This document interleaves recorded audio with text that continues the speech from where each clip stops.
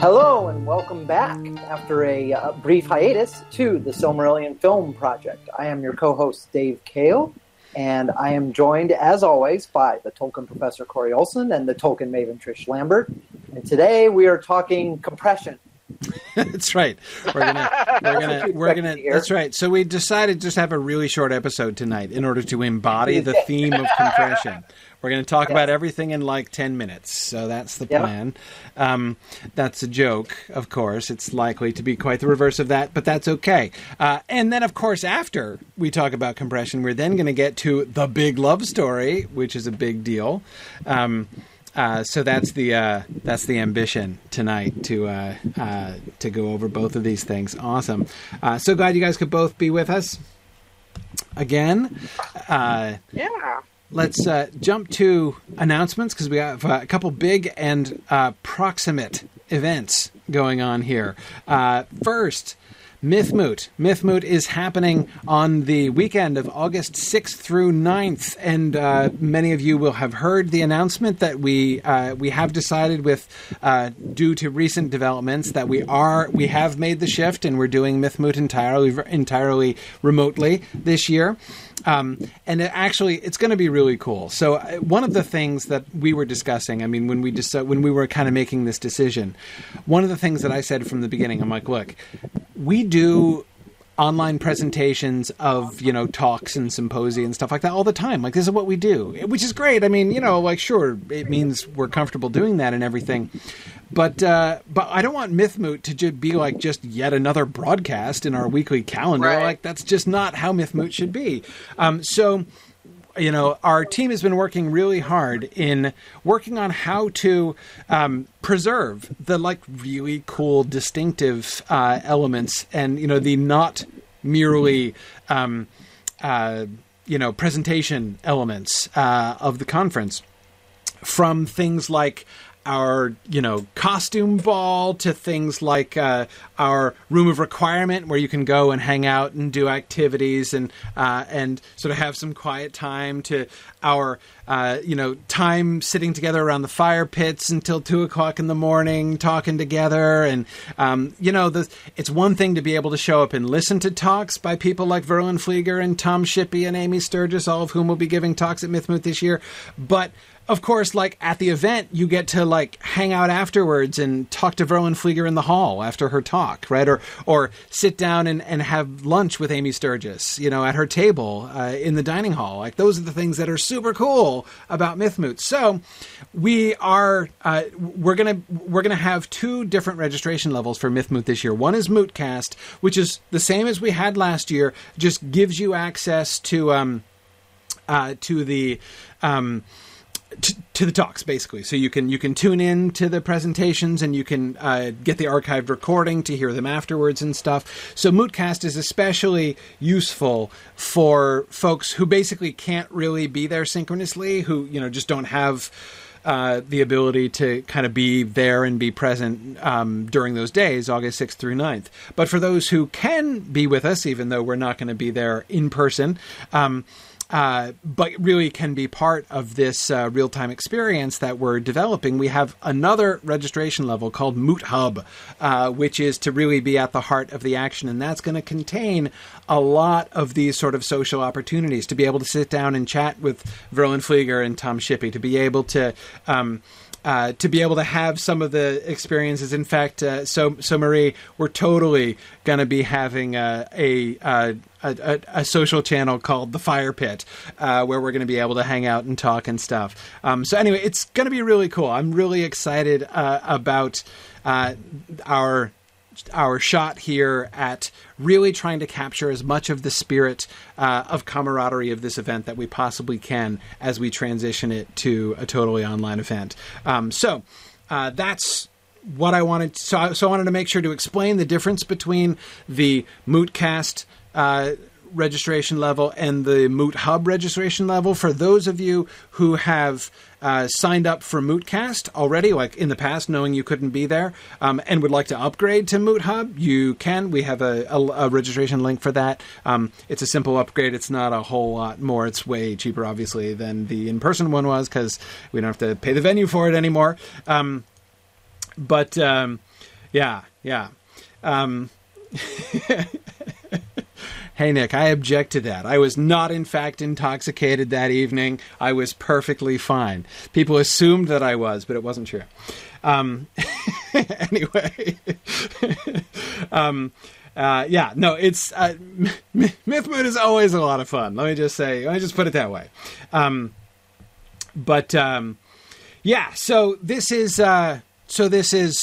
This is the plan. It's going to be great. August 6th through 9th. So I hope you'll be able to join us for our really excellent and dynamic and highly interactive and immersive Myth Moot experience online this year, August 6th through 9th. The other thing to point out, which is happening even sooner than Myth Moot, because it's indeed happening in 2 days' time. In fact, slightly less than 48, about 36 hours from now, is Signum Summit on Teaching the Humanities. This is a really big deal. We're planning at Signum to launch an undergraduate humanities program. And the first step of doing that is we're calling this summit meeting for faculty who teach in the humanities, because we want to pool the wisdom and expertise of many of our colleagues as we work to shape our program. But it's more than just about our program. We really want to talk through these issues and do some general thinking about what should the humanities look like moving forward. What are some of the core principles? Because the humanities, we need to do better with teaching everybody, like humanities teachers, we need to do better in making everybody understand the relevance of the humanities in the 21st century, which is huge. But also we need to kind of change the game as far as the overall relationship of higher education to the humanities, which is deeply broken. So we want to think about what we can change, what we can do differently. Also, humanity needs to do better. Well, yes, that's also true. That's also true. But that's beyond our remit, unfortunately. Yeah. So we're starting with what we can do. Anyway, so I just wanted to draw people's attention to that. If you want more information on either one of these things, then you should go to the Signum University website, and you scroll down a little bit to our events pane down here, and you will see, of course, the link to Myth Moot here, where you can sign up for our for all of the levels of Myth Moot there, or for your upgrade, and of course the Summit on the Teaching of the Humanities, where you can go. We have a whole Q&A session that we did down here to explain what we're doing and why we're doing it. So anyone who is interested in that, or who knows others who might be interested in that, let us know. Just send an email with a statement of interest and a CV to humanities@signumu.org, and you can still participate in our Summit on Teaching the Humanities, which is going to be awesome. And, of course, I would draw to your attention our Signum Path page. Of course, Signum Path is preparing to enter into its 3rd month. We are entering the month of August. So if you come to the Signum Path page and go to our Badges and Courses page, you can see all the things that we are offering, and of course our register button up here. So there's still time to register for our August courses. Our first couple months have been tremendous. We've gotten really wonderful response from the folks who have completed our first month in June, and all of whom have come back for July. We have 100% retention from June to July. Everyone's really excited and enthusiastic about this new program. So just wanted to again draw it to people's attention. All right. In case you need additional incentive, now that it's online, I'm definitely going to Myth Moot. You're definitely going to Myth Moot? Nice. Yeah. Awesome. I'm going to go sign up.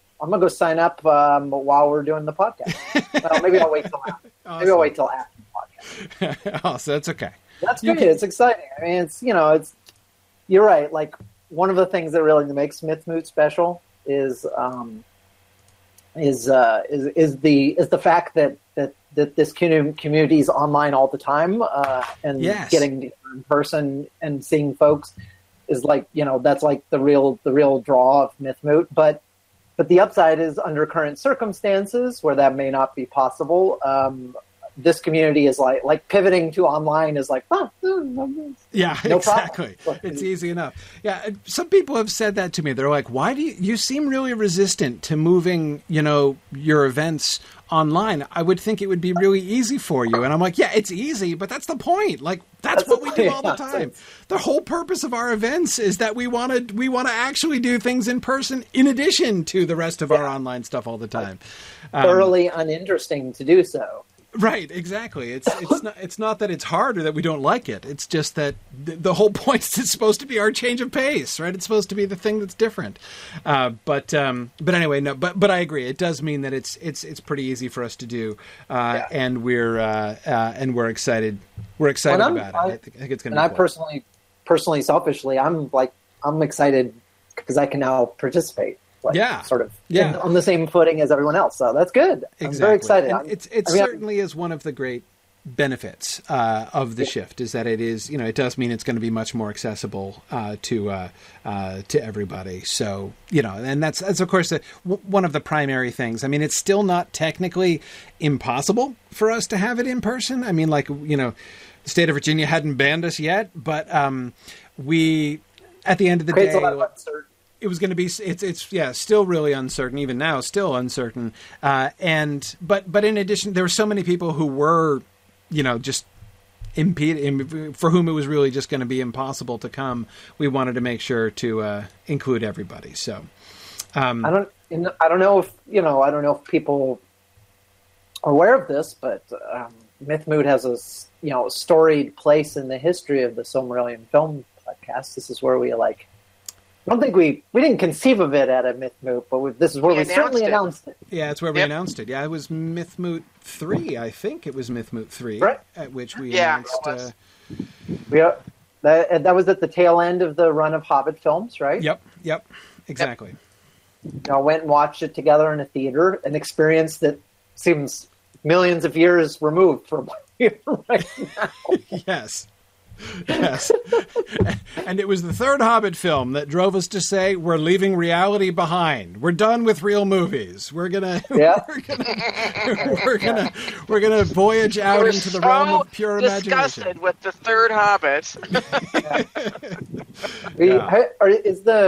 Sorry to keep dragging on the Mythmoot discussions and delaying the progress on some film, but is the agenda nailed down? Or is everything in flux now? Almost. There's going to be a final agenda published very soon. It's not yet published, but it's in its final stages. You got any room to squeeze some film in there?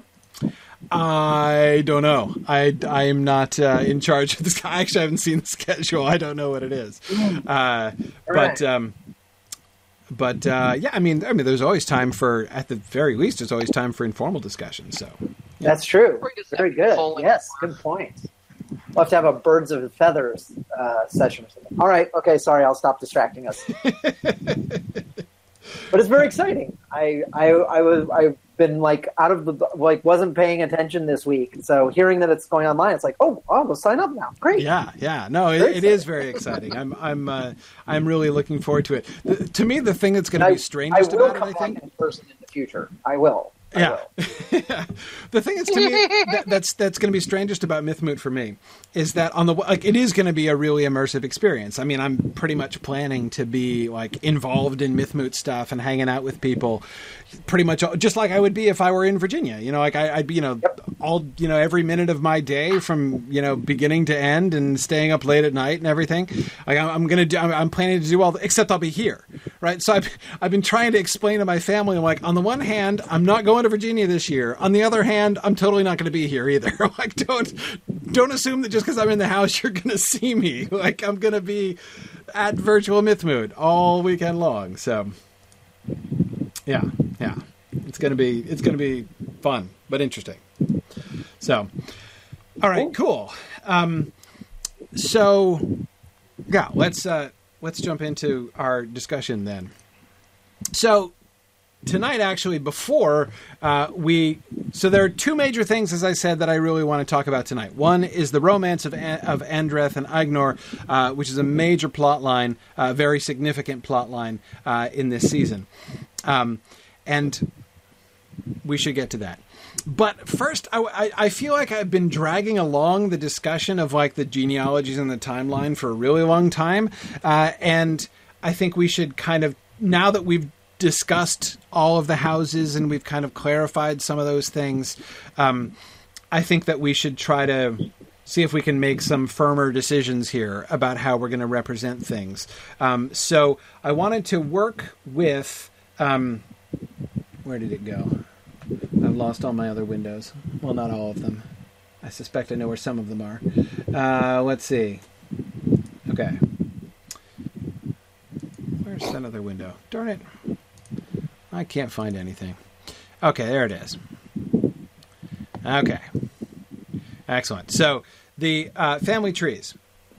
So, Marie did some very thoughtful work here, kind of condensing and making some alterations in some of the family trees. I think that I do want to compress things. I think it's going to, as we were talking about the timelines, we talked a bit about the timelines last time and thinking about the House of Beor and how that story was going to unfold.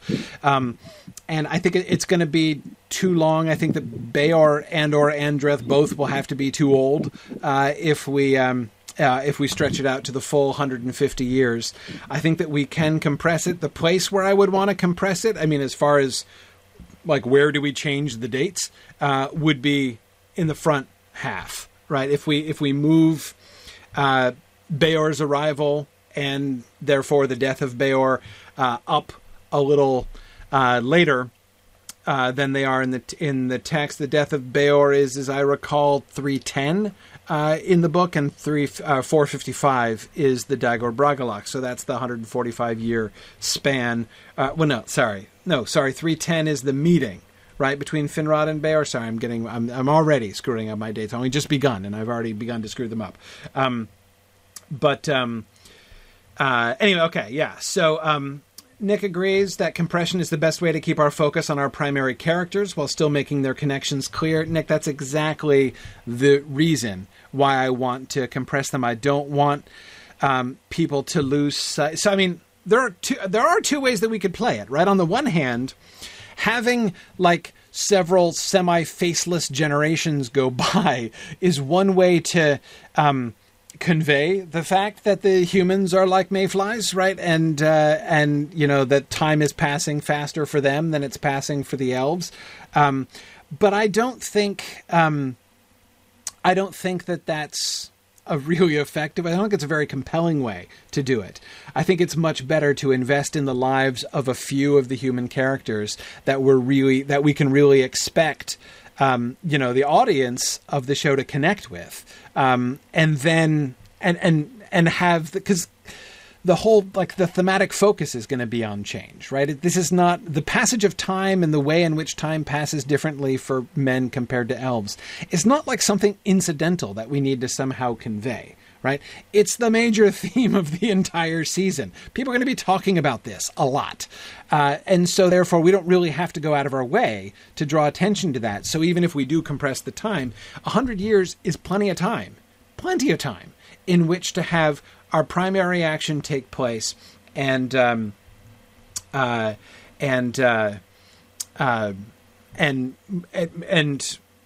show people aging and show the different sort of issues and perspectives there. Okay, so Marie, how long do I want them to live in Nargothrond? It doesn't have to be that long.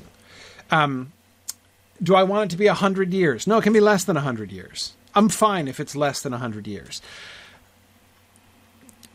Beor dies of old age in Nargothrond. But he's only living, half his life? At most, half his life in Nargothrond? And it doesn't have to be too long after the death of Beor that they leave, right? I mean, even if it's, say, 50 years, right? 50 years. If there are 50 years, then there will be people who will remember it. Who remember, who came and left. Maybe 50 years is too little.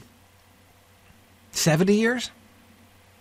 Like, basically, we don't want too many people to have strong memories of the days before they came to Nargothrond, have lived through the whole Nargothrond circumstance and come out the other side.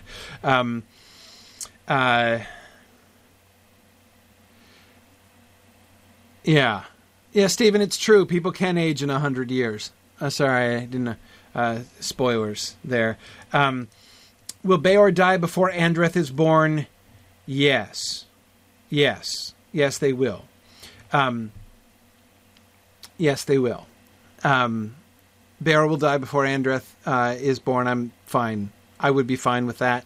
Let's look. So this is the genealogy that Maurice, the sort of compressed genealogy that Maurice suggested. The shaded in bits up here, the box, is basically stuff that people that happen off stage, essentially people who are not going to be major characters. Which seems fine to me. Beor is old enough as a leader that he can have a son and grandson living, when he moves in to Nargothrond, and they never have to be major figures. If he sort of lives long enough, his son doesn't ever really kind of take over. Again, neither of them, neither his son nor his grandson, need to be major characters. So this genealogy has the 2 generations after Beor happening essentially off stage. Then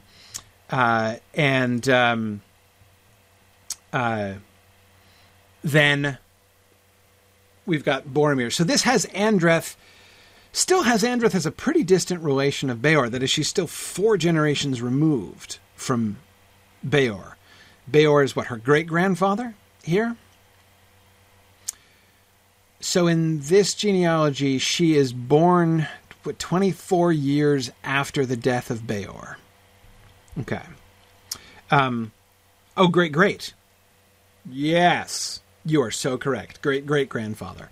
Great-great-grandfather. That feels...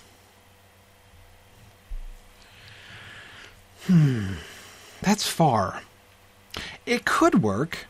I mean, having Beor...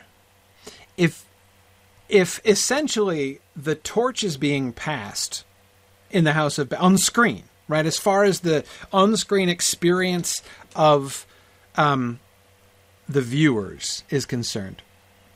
If their experience with the House of Beor is essentially sort of the narrative torch passing from Beor to Andreth, it's a fairly big jump. But I'm not sure I dislike it. I mean, there are 2 things about it that I like. One thing that I like about that is that if Beor is a great, right? If we're gonna spend the last, say, 2/3 of the season at least or more, remembering Beor as ancient history, right? If Andreth, who's going to be our major human character for the majority of the season, is remembering back to old Beor as her great-great-grandfather, that puts it back a bit, right? And it gives Beor a kind of aura of venerability and antiquity, which I think is kind of nice. That he would be... I don't know... It gives Beor something almost like the standing, a standing that's kind of reminiscent of the standing of the old Took, almost, right? This kind of patriarchal figure who is famous for being old and who is the head of the genealogy and everybody's kind of related to him. That kind of works for me. What for the later generations of our story, Andreth and Barahir and Beren, right? What Beor was, to them. So that's one thing that I kind of like about the separation, though it's a further separation than I was initially thinking of. The second thing that I like about it is that it does introduce the idea of a gap. And that's why I'm totally fine with Andreth being born after Beor is dead. I don't think they have to overlap, because essentially I'm thinking of them as they're the 2 narrative turning points of the story of the House of Beor, right? Beor is the one who makes the choice to bring them to Nargothrond and initiate the whole elf and human living together experiment, right? Andreth is going to be the one who says, yeah, no, this isn't going to work. we really need to make a change here, and she's going to initiate the shift.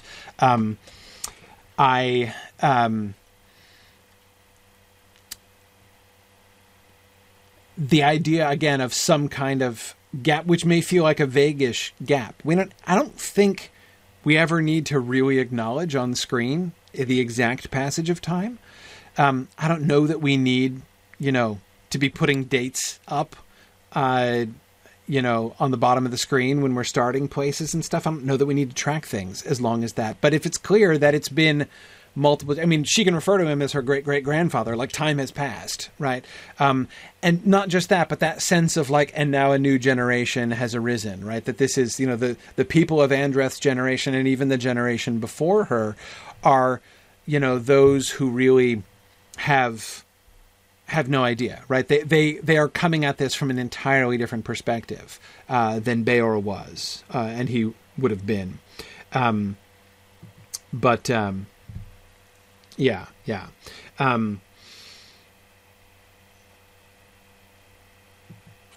Now, Florian says, on the one hand, Beor's the one who moved them into Nargothrond and Andreth moves them away, but with how much time has passed and worsening living conditions, you could see Andreth as doing what he did long ago, leading her people to a better place. Yeah, I like the parallelism there, that she becomes, in a sense, she's like the second Beor, right? And there should be some deliberate parallelism in the choices that Beor made and that Andreth made, right? But the difference is that Andreth is making the choice with the advantage of additional experience, right? Her choice is a choice of greater wisdom because she has the benefit of seeing what happened, right? Beor wasn't dumb to do what he did. Neither Beor nor Finrod. It wasn't a bad idea on paper, right? It seemed like a good idea, both of them. But them meaning Finrod and the people of Beor collectively, right, needed to experience what it would be like. They had no way of anticipating the ways in which it would go bad. They didn't understand each other well enough to know that. Yeah. Now, Nick, let's address this other question that you're pointing to, which I agree is an issue that we probably shouldn't ignore, but I don't see it as a serious obstacle at the end of the day. And that is, why is it that the people of Beor should listen to a 20-year-old kid? Because that's basically what we're talking about. Andreth leading them out when she's young, as Nick says, like college age, essentially. One thing that I, of course, would remind everybody of is that the idea that the age of 20 is extremely young and immature is kind of a modern concept, right? 20-year-olds... You don't have to go back too many centuries to find the times when 20-year-olds were considered to have been adults for many years already, right? So, unless you're a hobbit, again, Stephen H., I agree with that. But anyway, so again, Nick, I'm not objecting to the fact that it's a question that we need to address, and I think that we can even work it into the story in some ways. All we would need to do is to have some resistance, right? If there's somebody who is a voice of dissension, which seems like might be a good idea anyway, right? To have somebody be a voice of dissension to this move. That person could be an older and wiser person, right? An older and wiser looking person, right? Somebody who would seem like a more likely leader.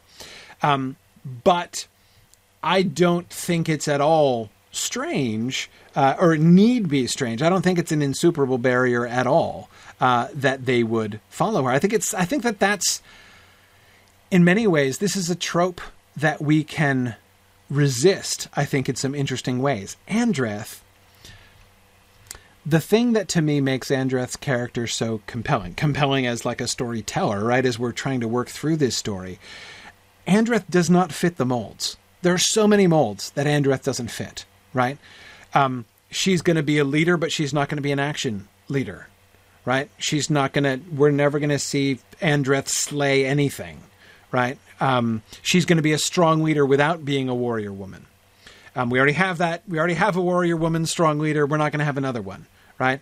So she's going to lead by wisdom. She's going to lead by wisdom and by the sort of the power of her presence, right? And the clarity of her mind. She is going to be an intellectual leader, despite the fact that she's a young woman, And that is going to be counter to many expectations.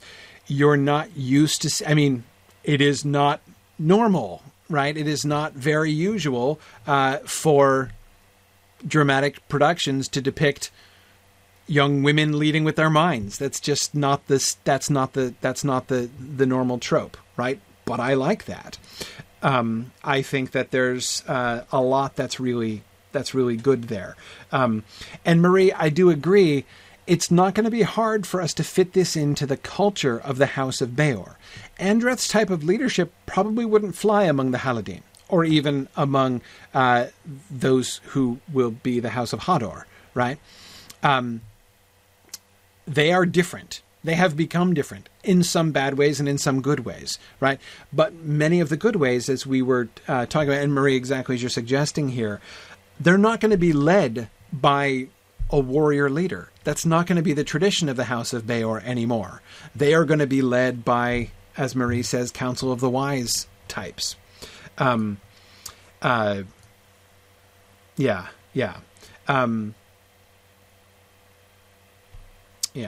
Okay. So Stephen H. wants to know, how would she quell dissent? By debate. By demonstrating to them why the course of action that she is suggesting is better and wiser than what they are suggesting. There would be a debate, and she would win the debate. Is basically what that's kind of how I think it would go down in the House of Beor. I mean, it's not like she's gonna, it's not like they're gonna have a trial by combat or something like that. The House of Beor wouldn't do it. Yeah, I think that she's going to be.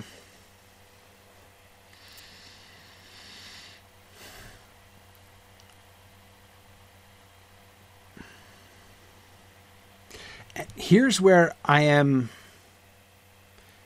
glancing ahead. I don't want to cover this yet because I want to focus on it when we do. But glancing ahead to the romance story, Andreth, I think, should be an obvious prodigy in the House of Beor, right? Somebody who, like, from her earliest youth, everybody could tell, like, this girl is brilliant, right? She will have been groomed for leadership because everybody can see she has, like, the sharpest mind that they've seen in generations, and that's what they respect most. They're a bookish people, the House of Beor now.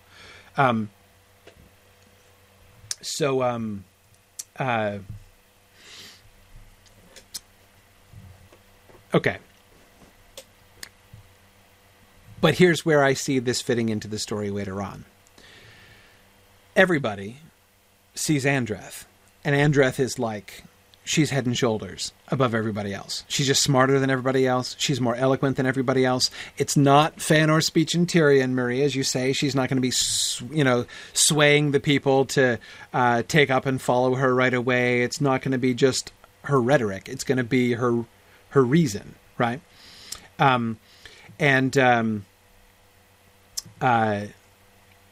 Yeah. So anyway, we set her up, as I say, as she is a prodigy that everyone is really, really impressed by, and she has they follow her plan, not because of who she is, but because it's the best plan, and she's able to show that it's the best plan, and they're convinced that it's the best plan. That's how the House of Beor rolls these days, right? And so here's how it connects to the love story, though. She's, head and shoulders, like everyone is in awe of Andreth, right? Then when she goes and she meets Ignor, she's in a different position now, right?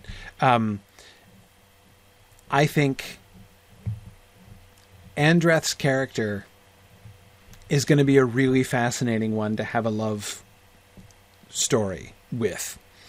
And I don't know, I really look forward to that.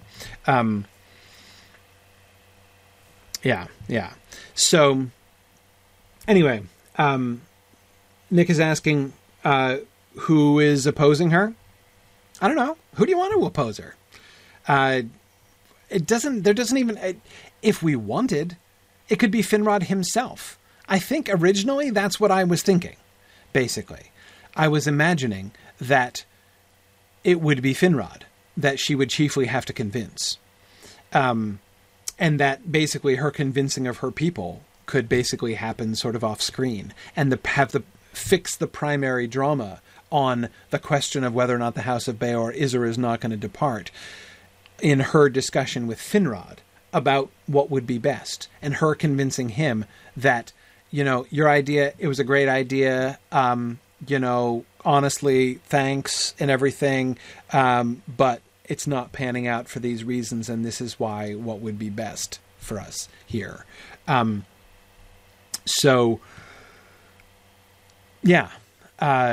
That's how I was imagining it originally. If we want to show her kind of rising to a kind of supremacy among her people, we could do that. I mean, we could give her a foil. We could give her that we could make a center of opposition.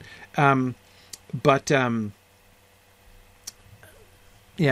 the other reason for why people would listen to her is because there are others who do, like Adenel, right? Adenel, I think, would play a really important role here. She is the wise woman of her people and has been for a long time, but she is a retiring wise woman, right, who would throw her weight behind Andreth. And everyone would need little more than that, would need little more than the obvious reasonableness in the strength of Andreth's arguments, especially when backed by the full support of Adenel, who is not putting it forward on her own, but merely saying, you guys should listen to Andreth. She's young, but she's right, and she knows what she's talking about.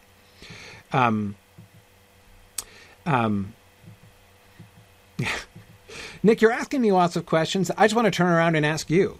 Nick says, how do we know Adenel by the time Andreth comes on the scene, though? I don't know. You tell me. How do we... I'm saying, introduce Adenel. Why not? We had talked about that, right? Adenel can be a link.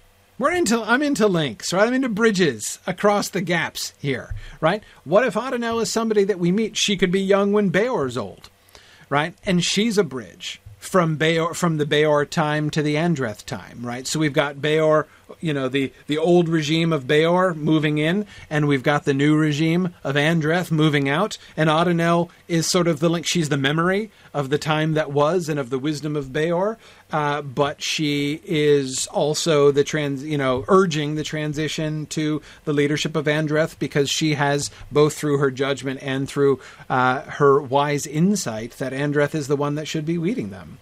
We've got time when Beor's alive. While Beor's alive and old, we can certainly have Adenel. There's no reason we couldn't have that. There's not that big of a gap in between the two of them. So that seems to be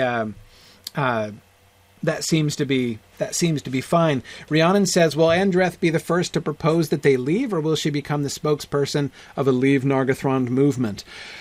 Rhiannon, that's the other thing that I would say, is I think that the other reason that she, that everybody listens to her, is that what she's saying is what they all kind of want, basically. The majority of people are they are ready to hear what she has to say.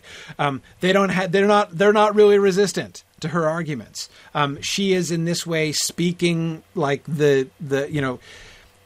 speaking, articulating, and explaining, basically, what is the general mood and desire of her people. That's not to say there will be no dissenters at all, that everyone is 100% agreed on this, but I don't see why it shouldn't be the majority opinion.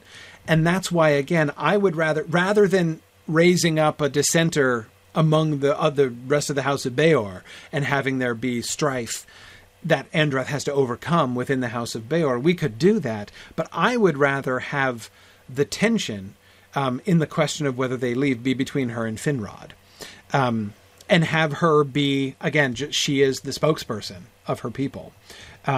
Yes, as Marie says, her people are restless. She is giving them direction and solving the problem. Exactly. It's not that she's coming to them and saying, hey, everybody, get off your butts and leave. She's the one who's like, everybody agrees there's a problem, right? She's the one who has the solution, and Adenau is like, listen to this solution from my apprentice here. She's young, but she knows what she's talking about. And everyone's like, yeah, that's what we should do. You're totally right.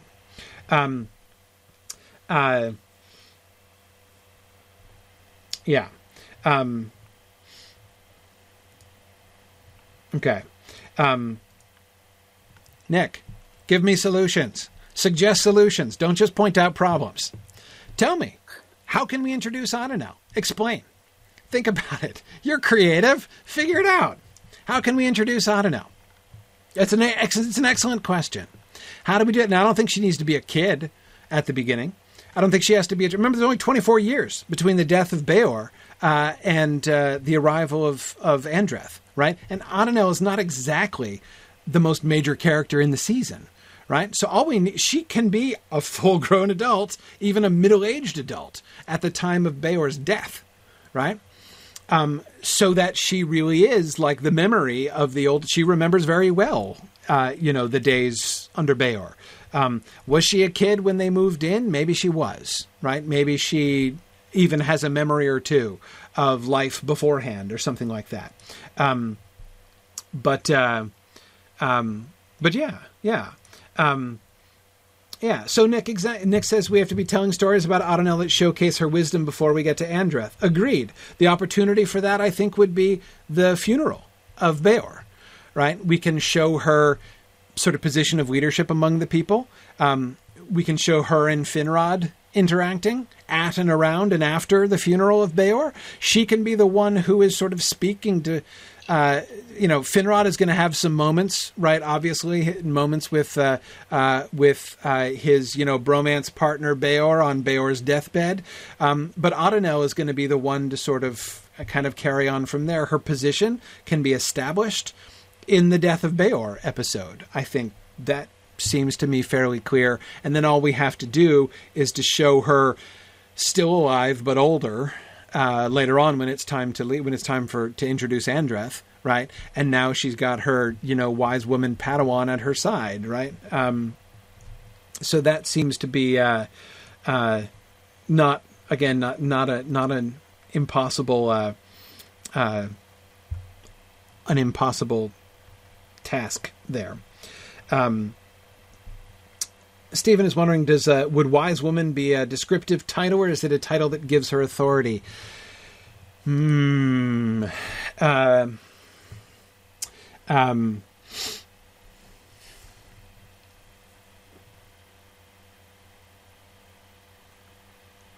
I would be fine if essentially the position,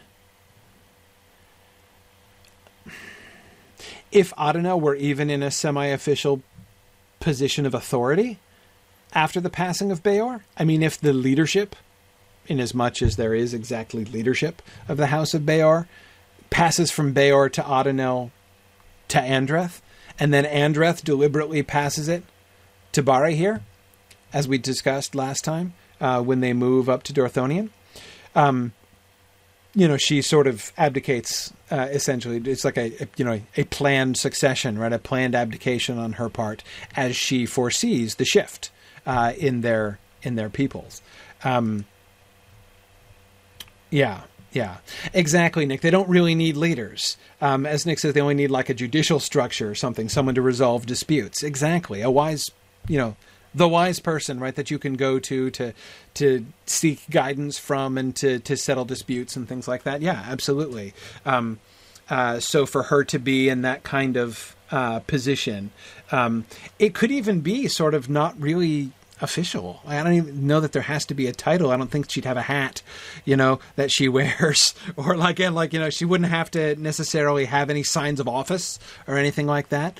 She would just be the one that everybody goes to. And we could make that clear, right?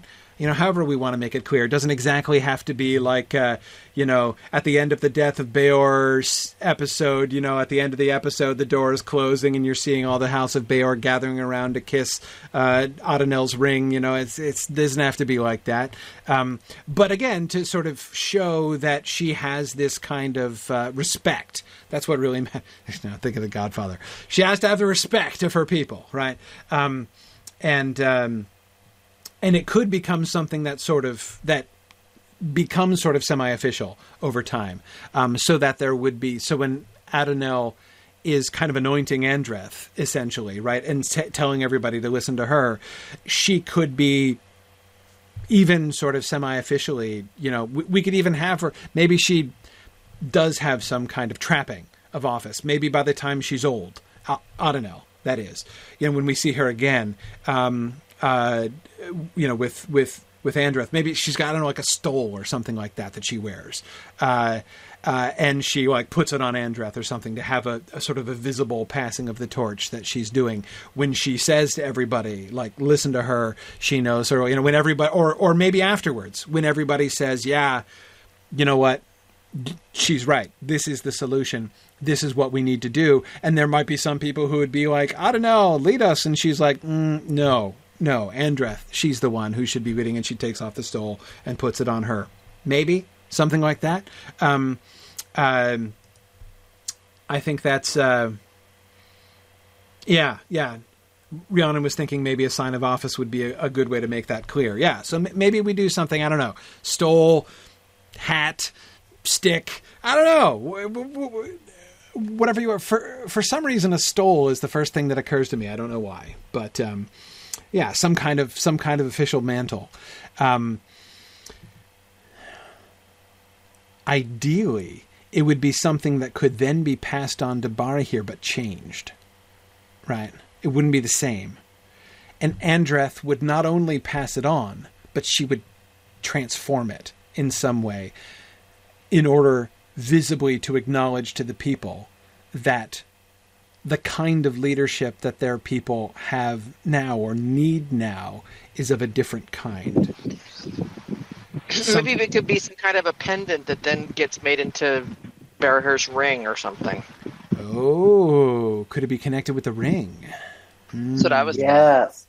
Well, Yes. the ring is gonna. Like, I don't know if was the ring ever described? I mean, because I was thinking it had a gem the ring in is it. the ring is described, but no, the ring comes from Finrod, so it's going to come from Finrod later on. But I'm wondering if there could be a connection. I want to link it to the ring. I mean, I like the idea of linking it to the ring.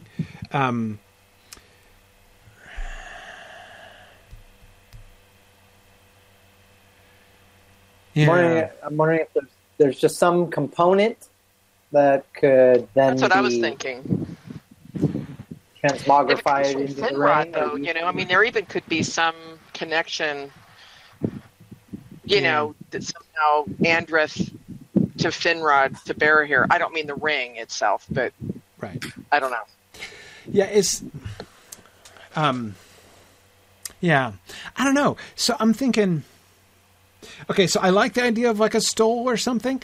The other thing that's nice about a stole is that it's a very peacetime kind of, like, no warrior king would wear a stole, like that. They're super impractical in battle, stoles, you just wouldn't wear them into combat. And so she couldn't just pass it down and it would have to be altered. It would have to be changed into something else.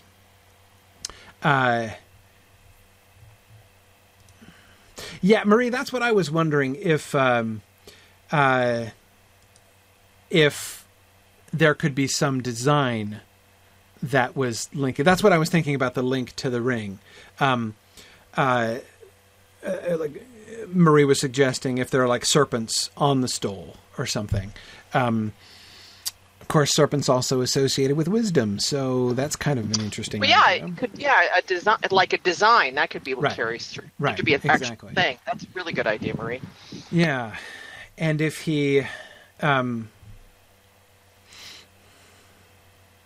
my biggest issue with any like actual connection with it was rings are. Rings are hard to do on screen, right? You can't see a ring from a distance. Like you can have close-ups of like a ring on somebody's hand, but you've got to do a cut to the ring, in order to see it. You can't, this was a constant, think of all the super close-ups that we get of the ring. Think of all those like detailed shots of like, the lines in Elijah Wood's palm that you get, in the Lord of the Rings films, because you've got to like, you nobody can see a ring from a distance. So yeah, I think, well,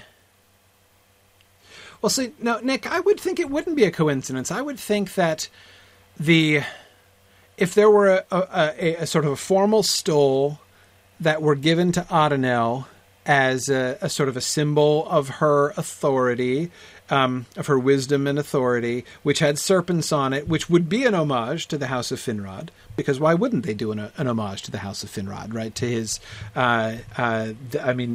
we can easily show, and indeed I think we certainly should, show the ring on Finrod's hand at the beginning, like, this should come up several times, right? So they're, because they're kind of, they've been adopted, right? The House of Beor has been, they're like the adopted children of the House of Finwë, or of Finrod rather, right? So, so we can do that, and then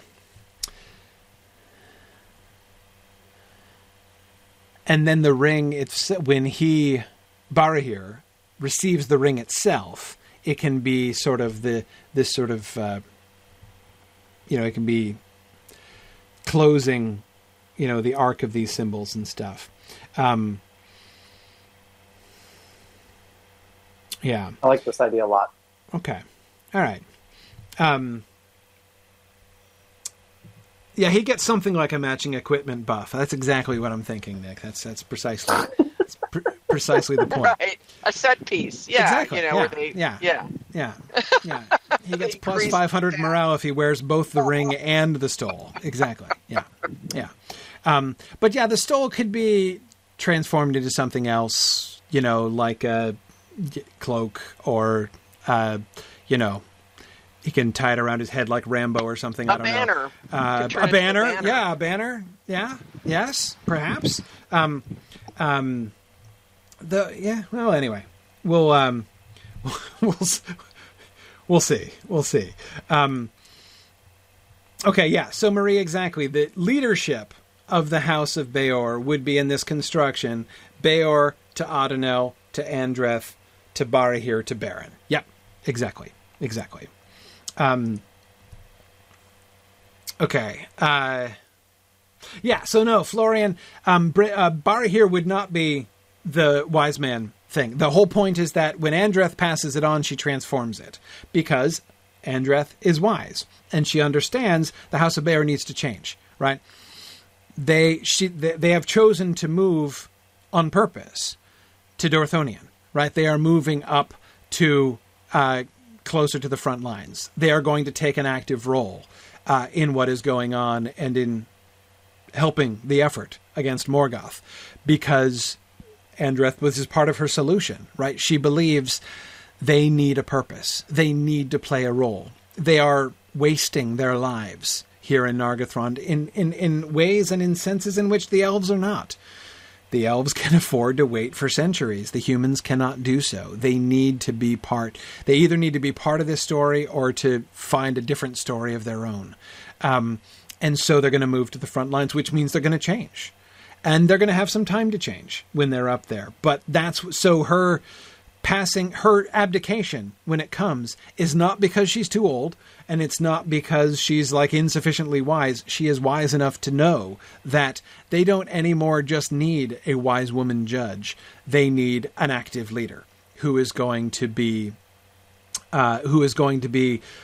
their leader in battles and enterprise, their protector. They need a different kind of leader.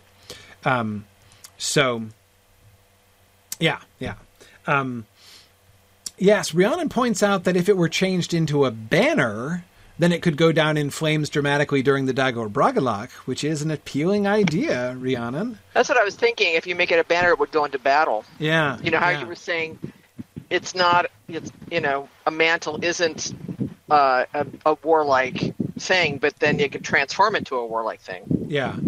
I like that. If instead of a stole, it's like a cloak, right, that she wears, or like a cape or something, something like a cloak or cape that she wears around her shoulders, that can be a different color from what most of the people of the House of Baor usually wear. Like moody charcoal colors or whatever they wear in Nargothrond, whatever the kids in Nargothrond are wearing these days. And then that, it's made into a banner, something like that. Yeah. And as Nick points out, banners are indeed easier to see from a distance than a ring. Yes, famously easy to see from a distance are banners, right? Absolutely. Now, it is true, Stephen, that we could do a similar thing if the sign was instead a staff. Then the staff could be like made into the banner pole of the of the House of Baor. So you could do a similar kind of thing there, but I kind of like the fabric thing, especially since I like the serpent set. That's kind of appealing to me here. Okay, so yeah. So that overall shape works for me.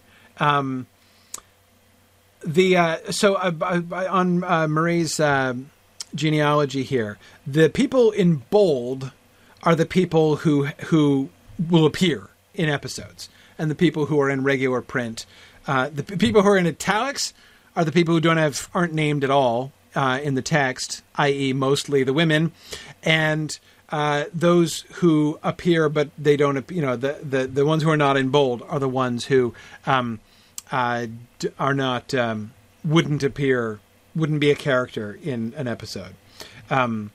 I know that serpents and staffs can go together. It's kind of to avoid the Moses thing that I was thinking, maybe not a serpent on a staff, actually. Though, I mean, a certain delight in playing on the pun of a fiery serpent in the context of Glaurung is a little appealing, have to confess, but I don't think I want to go there. Anyway, yeah. Bregor can die in the Dagor Bragollach. We wanted some folks to die in the battle, so there you go. You can have Bregor who can die. So Endreth's brother, right? So he's someone whom we will have seen. He won't be a major character, but he's someone that we will have seen.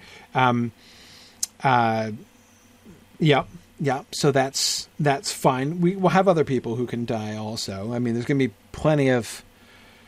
I guess we should be careful because there are going to be a fair number of people who are going to. We do need to make sure we lose enough named characters in the Dagor Bragollach to make it feel like a complete disaster. Yeah.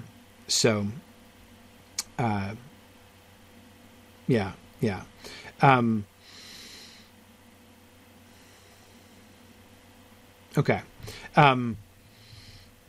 And of course, we're going to lose both Agnor and Angrod, so that's something. Yeah. All right. Okay. Looking at genealogies, again, sort of condensed genealogies. The primary emphasis, of course, is going to be on the first generation here.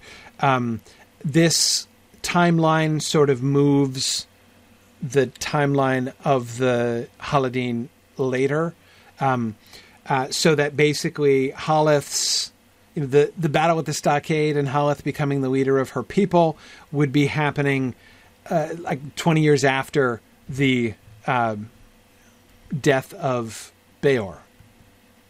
Yeah, 10 years. 10 years after the death of Baor by these genealogies. So that makes Haleth contemporaneous, though a little older than Andreth. So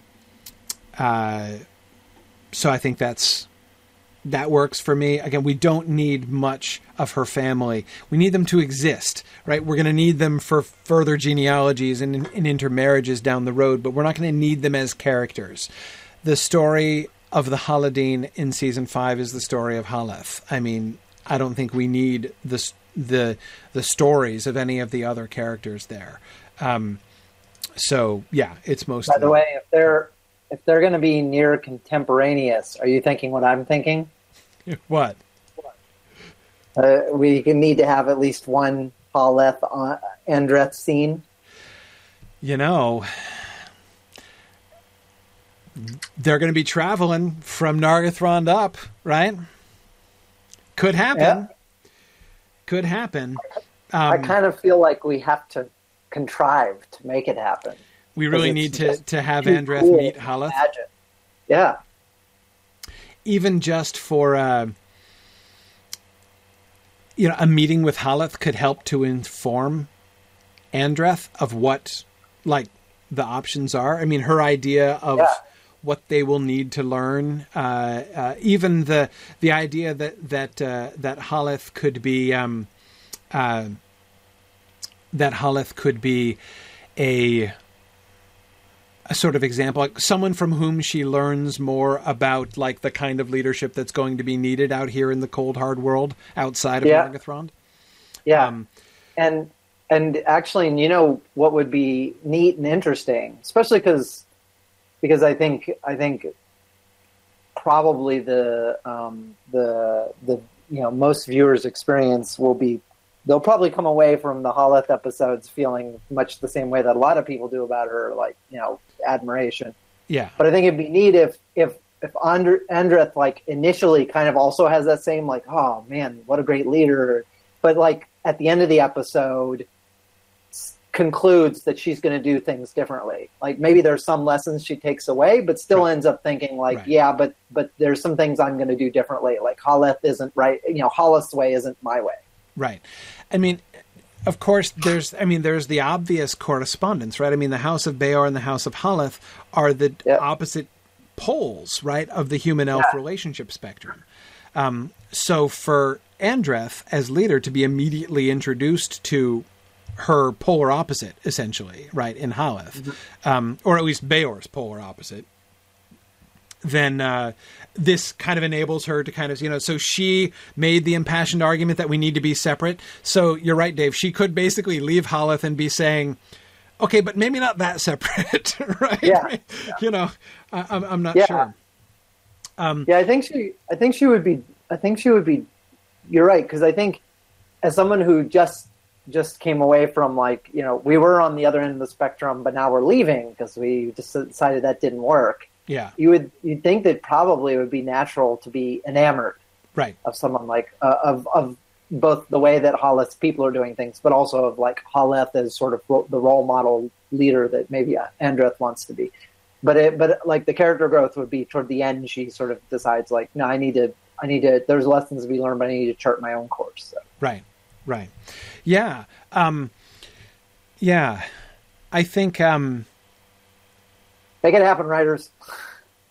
Yeah, and I do really like the idea, and it's really an interesting way. I mean, we've been talking about the kind of conceptual roles that the different houses of the Edain can have in our sort of charting out the different elements of this theme and the concept of how human and elves can interact.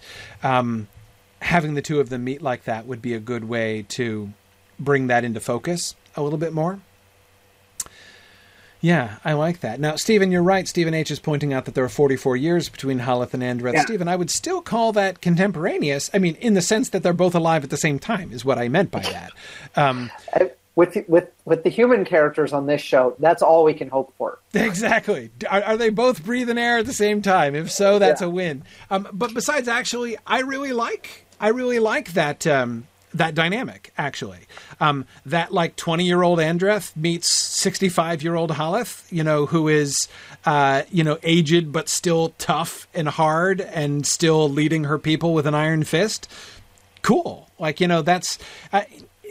it helps us to see how, in a sense, she is seeing Haleth as this is someone who has like gone to this one extreme, right? She has traveled down this particular path.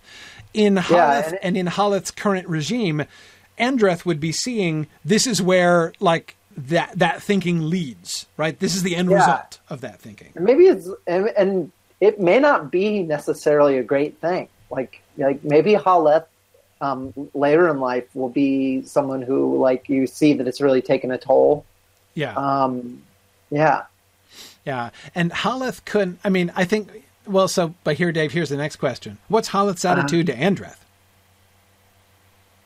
I mean, does she just look at her as some like mealy-mouthed, soft-handed, city girl who doesn't know how to handle herself and has no idea what she's getting into? I mean, is she patronizing towards her? I could imagine that. That's a good question. Like I can I sort of imagine like two possible arcs, right? Like one would be that where it's she views her as the mealy mouth sort of, like you don't know what you're doing out here, you can't make it, and then at the end comes away with a begrudging respect. Right. But then the other one that I'm kind of interested in is the one where she takes her under her wing because she sees like, hey, good for you, you got out of there, like you're doing the right thing. And then at the end, when Andreth kind of says, like, well, I'm not going to do things your way either, that she resents that and rejects her. Right. And that maybe their parting is somewhat acrimonious. Yeah, possibly. I mean, it's hard. I feel like I don't want to push our viewers to feel like they have to like choose whether they're on Team Andreth or Team Haleth, at the end of the episode. But I agree. I mean, at the end of the day, I don't think that Haleth is kind of on the same page with almost anybody else. Like, no, yeah. It's like it's her way or the road, I mean, there's really, yeah. But I do agree, Marie, that's just what I'm thinking, that we don't want our final view of Haleth to leave, a bitter taste in the mouth. I agree. So yeah, we don't want her to look bad, but it would be interesting to. I wonder if there's a way to do it because the idea of some conflict and also like presenting kind of a more like making Haleth a really interesting, kind of fleshing out that character and presenting like kind of the second take is when we see her from the point of view of another human character that we sympathize with. That Haleth this time around comes off as a little more like abrasive. A little more like, maybe she's like, that we reveal the flaws of her approach in sharper relief. But I think there's a way to resolve it at the end where like maybe their parting is a little like bumpy. But like there's some way to show visually or otherwise that like Haleth, Haleth is still satisfied. Like she disagrees with what Andreth has chosen to do and is annoyed that she's not doing things her way, but at the same time is satisfied that Andreth is taking charge. Mm-hmm. Yeah. I don't know. Yeah. No, I mean, there would certainly be, I would think there would certainly be an element of respect, right? I mean, in a sense, right? Haleth, I think that should be the parting. That should be like the feeling that people are left with. Like, we're not going to see eye to eye, but like, but I respect you. I mean, there's got to be an element of Haleth acknowledging the parallel, right? Like, here's another young woman leading this people on a migration, through her own, through the strength of her own will. There's got to be some element of, look, it's the young me, right? She's got to like respect Andreth for that in some way, though she might be puzzled, as you say, by the differences between them and the whole kind of attitude of things. Yeah.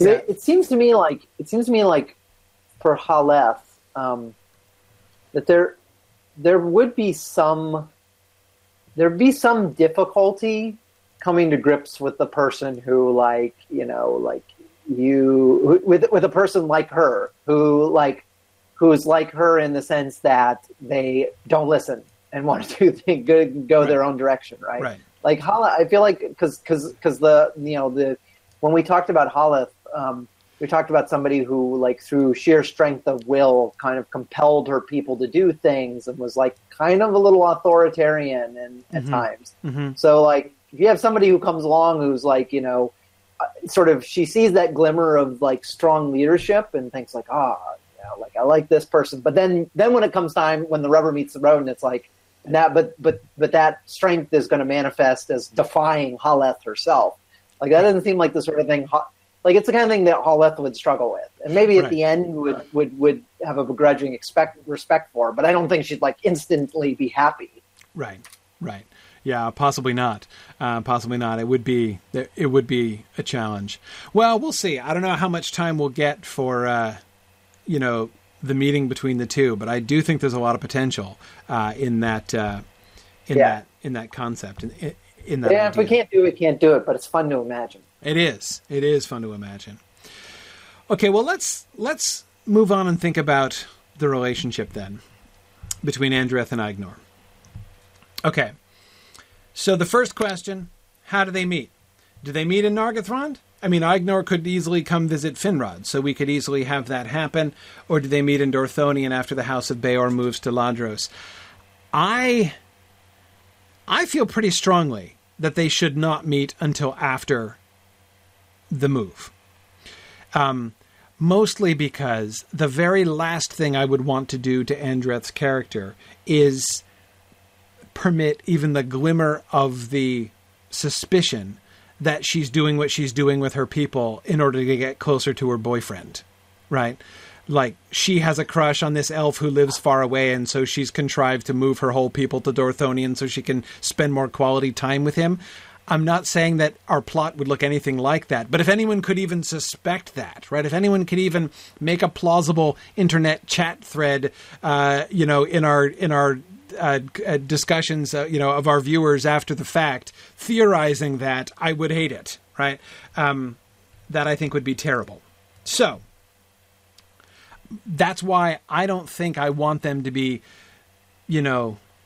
seeing each other across a room in Nargothrond, right, with Finrod an awkward third wheel in that particular room or something like that. And it wouldn't be hard for, Aegnor just not to happen to make it down to Nargothrond for 25 or 30 years, right? That's got to happen all the time. You got to think with Elven brothers. So I think that so Nick says we have to also somehow avoid the perception of Andreth's relationship with Aegnor being hypocritical. Well, yes, Nick, except I like the idea of it being ironic. I like the idea of the kind of Andreth herself being, like, basically her having made this argument for the need for humans and elves to be separate and to have their distance. And then after that, having established that, having convinced everyone, even Finrod, of that, right? And set her people on that path, she now finds herself in this paradoxical personal attraction and relationship with Aegnor. It's not hypocrisy, right? It's not just mere inconsistency on her part. But it is ironic. It is, I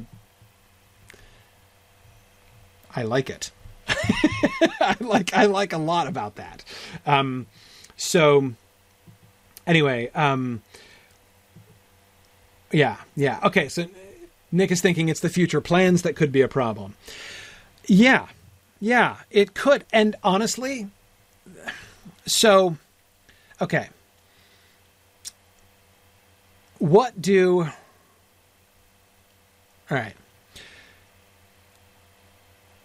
Well, okay, I was going to say, I was going to think about the question, what are her goals for their relationship, right? And I'm not sure of the answer to that question, but let's answer this other question first. What do Andreth and Aegnor see in one another? What attracts Andreth to Aignor?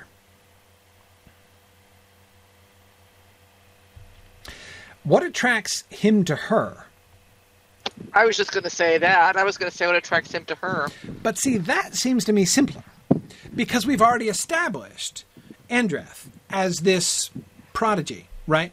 She's brilliant. She's one of a kind, right? She is like the jewel of her whole generation, of multiple generations. So it's kind of a reverse Luthien thing, huh? Yeah. It can be a little bit proto-Luthien-esque on a different scale, right? She has there is something about her. He would, I don't think, I mean, it's not going to be just like a physical attraction to her. If he's not attracted to her for her mind, I don't know what else he would be attracted to her for exactly.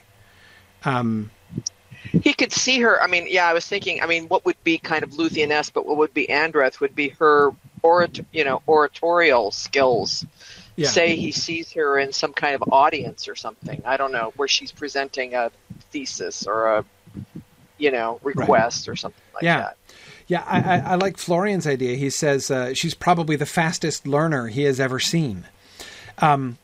That's actually really interesting because, it's one of the things that we were talking about in the context of our discussion of the laws and customs among the Eldar in the Morgoth's Ring discussion on Wednesday nights.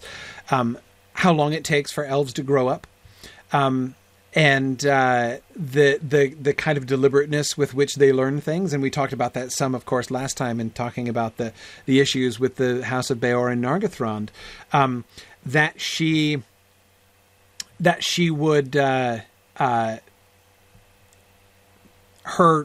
swiftness of her mind would perhaps be sort of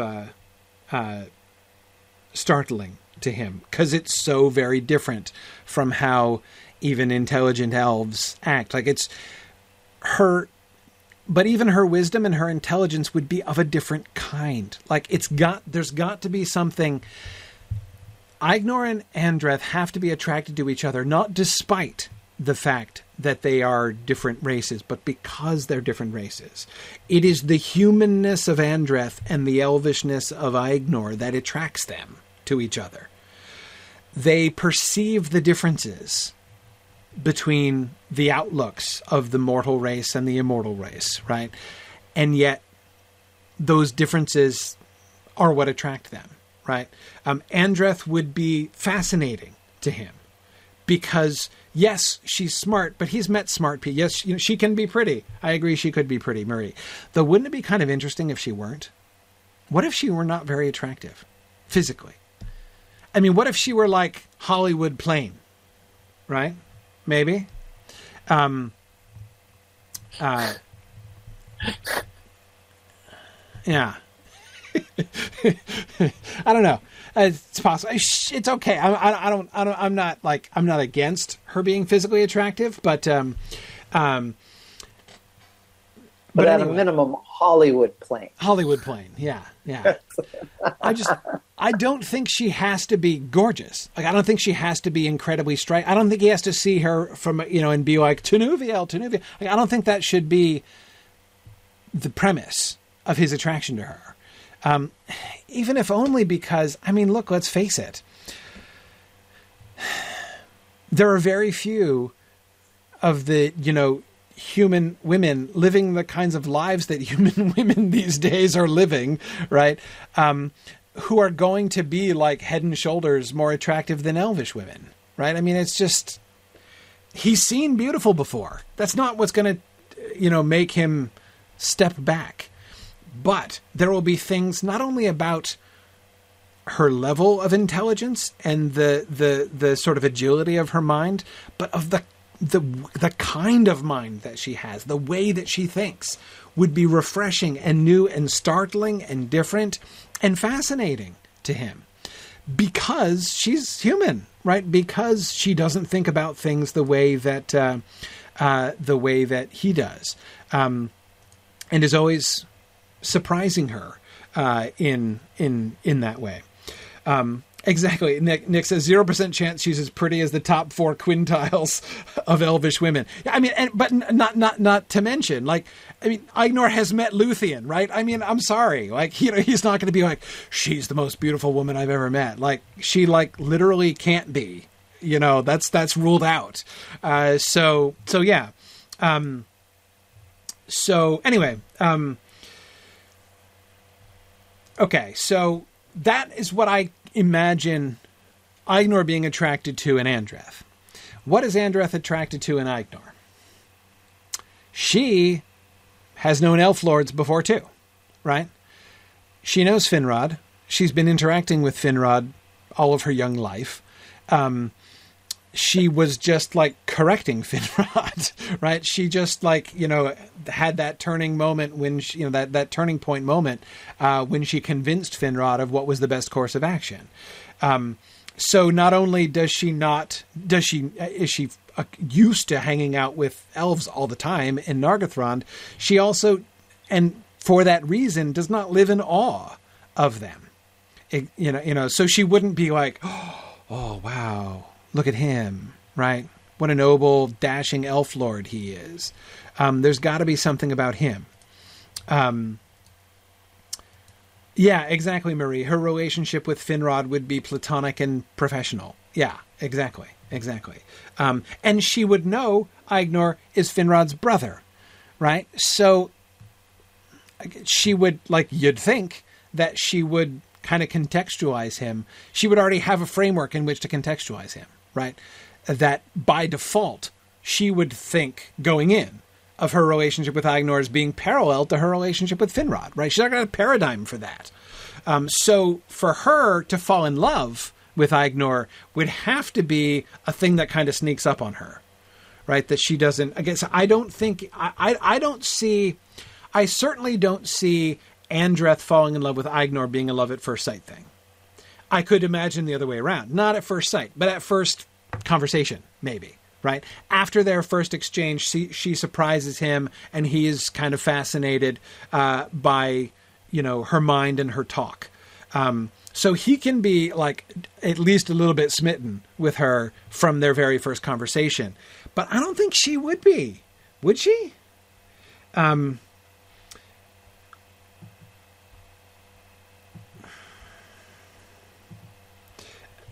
don't know.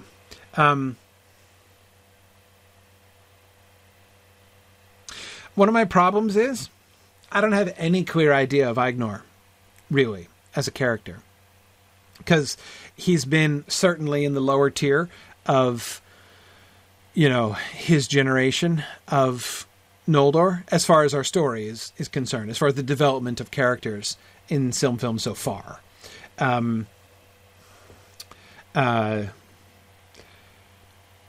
Yeah, Michael, I agree. Michael Dennis says she's the one who would need a little more time, which is ironic, right? Yeah, I love the irony of that. I love the irony of, the elf being the one to leap to this, into this infatuation, and the human being like, let's take this slowly, right? I mean, that's funny. Come on, that's funny. That would be really interesting.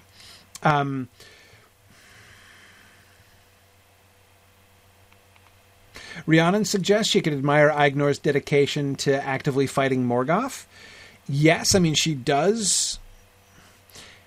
He could be her kind of introduction to... So, I mean, how would they meet? Well, how they would meet would be easy enough, right? That is, Finrod would surely have communicated with his brothers, saying like, hey, okay, House of Beor, they're moving out. They're going to get their own place. But they're coming up to your neighborhood. So if you wouldn't mind looking in on them and kind of, they're going to need some help because honestly, they don't even know how to survive in the big world out there. So if you wouldn't mind, looking out for them, absolutely, Nick, Eignor would help them get settled. So that Eignor would come seems fine. That seems obvious that he would do that at Finrod's request and even stay for some time, right? That there would be a prolonged period in which he's dwelling among them on very different terms, obviously. So this is not them living with the elves, this is one elf coming and visiting them and staying around and helping to advise them and everything. That doesn't seem like it would be, again, hypocrisy from her original stand.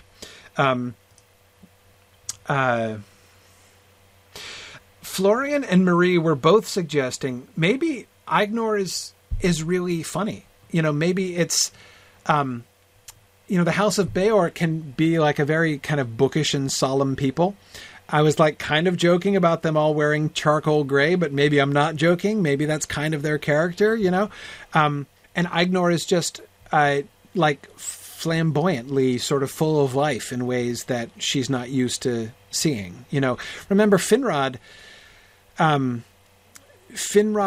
is wise and generous and caring, thoughtful of others, but he's also, there's like tragedy hanging over him. There's tragedy hanging over all the Noldor, I know, but maybe, but he's not a party animal, Marie. Exactly. Finrod, not exactly a party animal.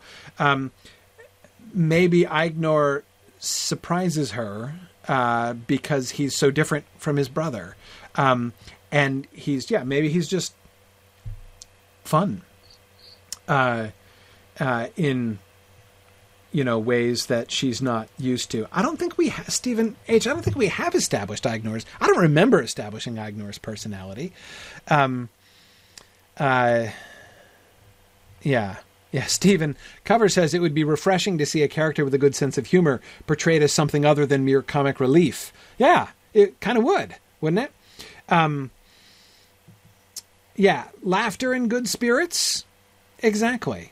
That would be fun. And of course, extra tragic when he dies, right? So bonus for that. That's good. Yeah.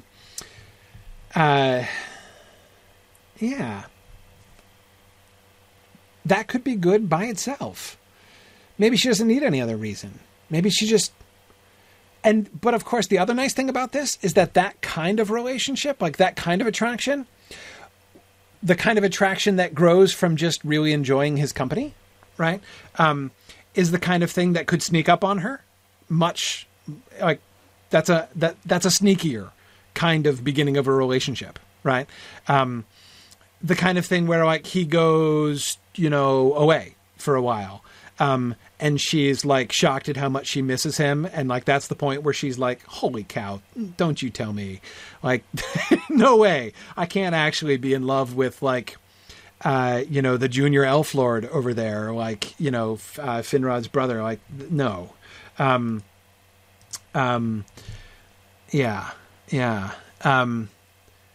That would be an interesting way. Yeah, you're right. Having her be kind of resistant to the whole idea of being in love with him would be especially interesting given her, bitterness in the Athrobeth. Yeah, exactly. Because it took her a while to tumble to it, right? Right. And she would have resisted it for a while, but then she kind of gives into it, and then he says no, right? Even though he's been the one who's been kind of initiating, in a sense. Right. He's not crossing any lines. He's not like putting the moves on her or something like that. Right. I mean, this is, he keeps their relationship totally appropriate and everything. But it's clear that he likes her. Right. It's clear that he is interested in her. And she would even be aware of the fact that like she is like, reciprocating, essentially. I would not even be shocked to see that that he understands his own feelings for her before she understands her feelings for him. And we could have a conversation with that. Angrod, of course, presents himself as an obvious person for him to have this conversation with one way or the other. Or Finrod can come visit, right? I mean, we're going to need him up once or twice because we want to maintain him and we want to keep him involved. No,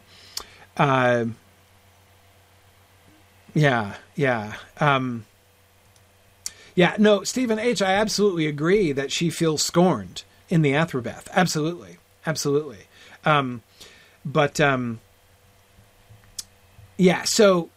agree. Aignor would explain the unspoken law about elves not raising families during wartime. But see, again, this is what I love about the role of the relationship of Andreth and Aignor in season 5, right? One of the primary dynamics of season 5 is having our characters on screen coming to grips in different ways, different circumstances, and in varying different extents and from different angles of like what it means to be human and elvish, right? The differences between them. I think that we will succeed if our viewers have their minds blown at various points, right? If either, like in some places, elves look like Martians, right? When we're kind of coming at it from the human point of view, and other places where the humans look like Martians, if we're coming at it from the elvish point of view. And to sort of show the because there are some really important big picture differences in how they look at things, right? So the thing with Andreth and Aignor that I find so cool is that they can come together at first because of those differences, right? It's because of the perception of those differences and the appreciation of those differences and the respect for each other that grows through those differences, right? It's because it's their differences that bring them together, but it's also their differences that are going to keep them apart. And she is going to resist that, and she's going to resent that. Right? This is why she gets, in her elder years, she becomes kind of a, what would be the word? If, I'm trying to think of what the equivalent of like a misanthrope would be for elves. If a misogynist is someone who hates women, what would be someone who hates elves? Myzeldrinist?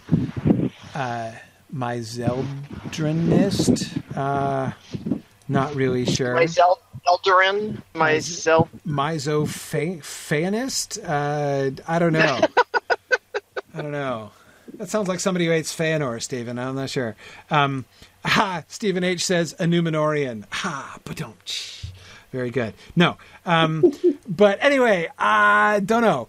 But I mean, she's almost, I mean, she's a little toxic towards elves at the time of the Athrobeth. It's one of the things that Finrod has to overcome, right? So to see her go from perception of difference and like, I love you for the ways that you're different.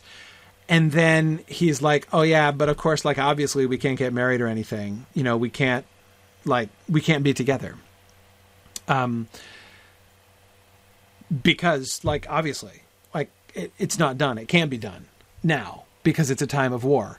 And she would not get that at all. Ooh, Matt Duke suggests, Myzquendist. I like that. Anyway, yeah. Florian says, why can't they marry, but Orodreth could? Because that was earlier. That was before. That was like during the beginning part of the long peace. It would be the transition into Aignor's perception. It's time for war again. It's time for battle. Remember that it's Angrod and Aignor who are going to support Fingolfin's plan to attack. Aignor knows it's time.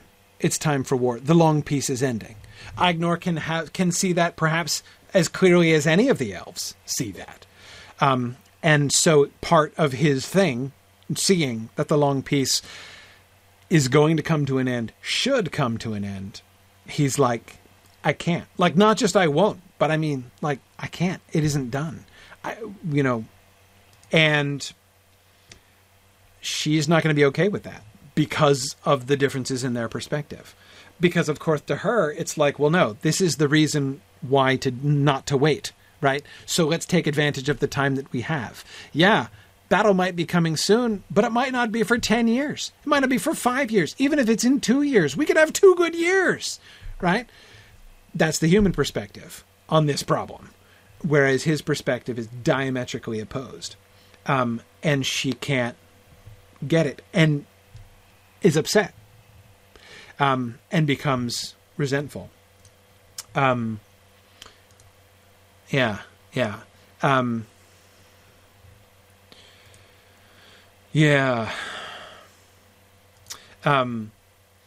Exactly. As Marie says, the human perspective is that you get married before the battle. Exactly. Right. Yes. Yes.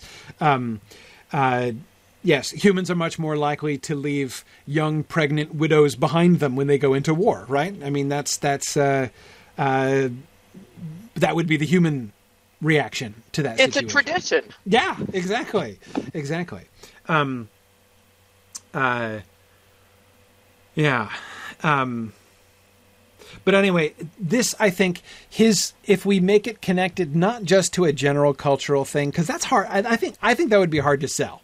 I think it'd be really hard to sell just to be like, no, like I'm not into it, not right now, because, elves, we just kind of don't do that, right? That's really hard to make compelling. But if we tie it to a particular insight that he has, right? If he is one of these spokesmen, possibly the primary spokesperson for it is time to attack, we have to focus on attacking now, then it puts it in a different context. And of course, the interesting thing is that it's also kind of parallel to Andreth herself, right? She had the insight to see the situation needs to change. With her people in Nargothrond, she was like, I see that this situation is untenable. We need to change the situation, right? And here's what we need to take a drastic action in order to change the situation. Aegnor is in a parallel situation.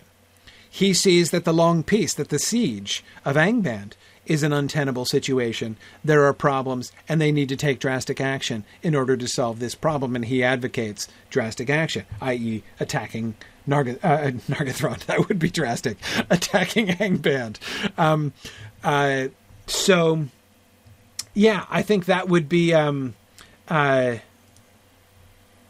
I think that would be... Yeah, no, Stephen H., I'm not saying Fingolfin isn't involved. I'm not trying to take it totally away from Fingolfin, but I think if at the very least Aegnor is a major voice in that, he and Fingolfin can come to the same, to similar realizations at the same time for different reasons. And the two of them can be the primary spokespeople at, councils and stuff.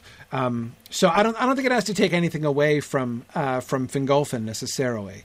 But anyway, I think that would... tying that directly to his backing off from Andreth. Now,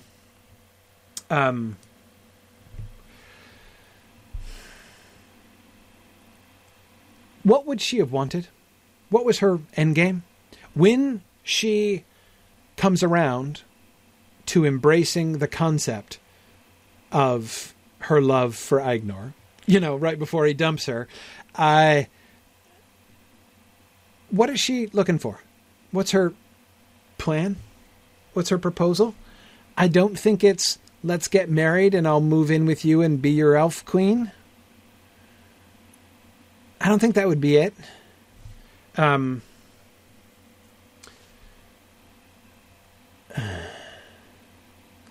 Because, look, there are obvious issues here, right? Andreth is plenty smart enough to see that there are potential problems in this relationship. There are some long-term considerations in this relationship.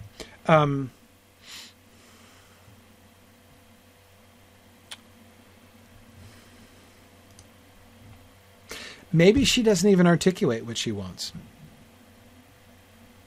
Maybe she doesn't know. Maybe neither one of them know. Both of them have to be smart enough to know that... I was going to say, both of them would have to be smart enough to know that their relationship doesn't have any long-term, in the big picture, from the Elvish perspective, long-term potential, right? I mean, from an Elvish perspective, this can't be anything but a fling, a mere fling that lasts 50 years, right? At most. That... that they would both know it could be nothing more than that. Ooh. Rhiannon's suggestion. Maybe she wants a child. They couldn't live as man. She couldn't move in with him and be his queen. but she could bear his child. Maybe the whole pregnant widow thing that we were talking about is exactly the argument she makes. That, again, because this would be ammunition for her argument, for her side of the argument between them, right? No. Okay, so there's going to be war soon. Well, guess what? We don't have much time under the best of circumstances. If it were peacetime and we had all the time in the world, we'd still only have a few decades, right? For you, Agnor, it would still be over in a flash, right? So why on earth should shortness of time be a reason not to do this? Instead, the reason should be the very human argument of seizing the time that we have, right? And maybe, Rhiannon, of thinking about a child.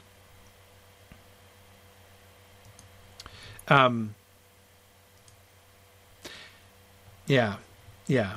And that's really interesting. Yeah, and as Nick said, elves don't do flings. Yeah, no, they don't. The idea of saying, since, we can't extend this over, hundreds of years, therefore we shouldn't have a relationship at all, that is completely alien to human thinking. But just as alien to elvish thinking is the idea of, I know that, whatever happens under the best of circumstances, we are not destined for what you would consider a long-term relationship. So we've been given this time. We love each other and we've been given this time. Let's make the most of the time that we have. And we could have a child. We could, fruit could, good could come. Long-term, we could still have an impact on future centuries, even if I won't be there. Right? Maybe. I mean, they don't have any idea. Right? We've never had interbreeding before, so who knows what the child would be. But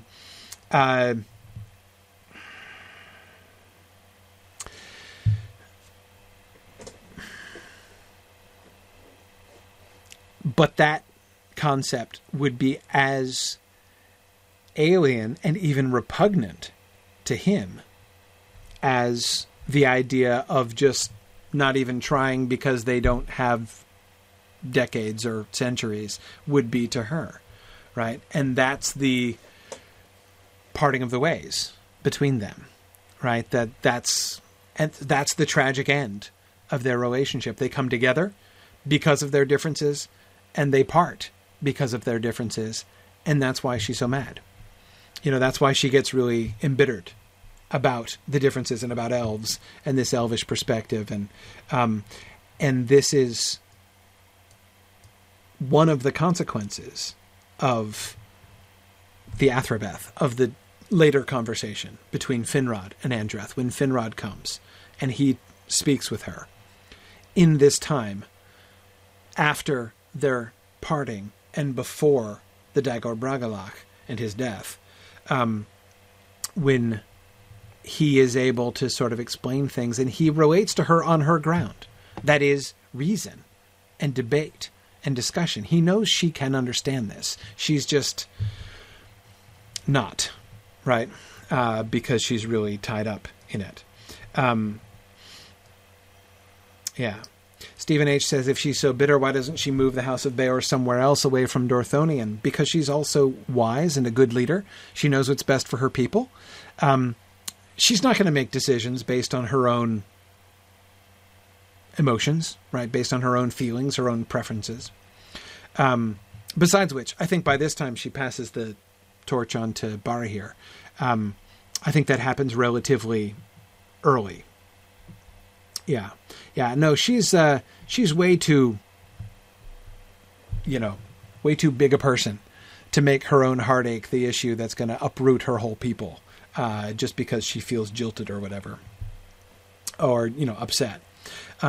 Nor is she going to be going to let her, what was that word? Misoquendist. She's not going to make her misoquendy, be a reason to like turn her people against elves in general, and advocate for like anti-elf and breaking alliances, and so she's not going to do that. She's still going to do what's best. She's still going to do what's smart. She's just hurt, and it changes her attitude. Yeah. Good. Now, Stephen H has a great question. Why Barahir is Bregor chopped liver? Yeah, sure. He can be chopped liver. Owen gives us some other reason. I don't know. What do you think?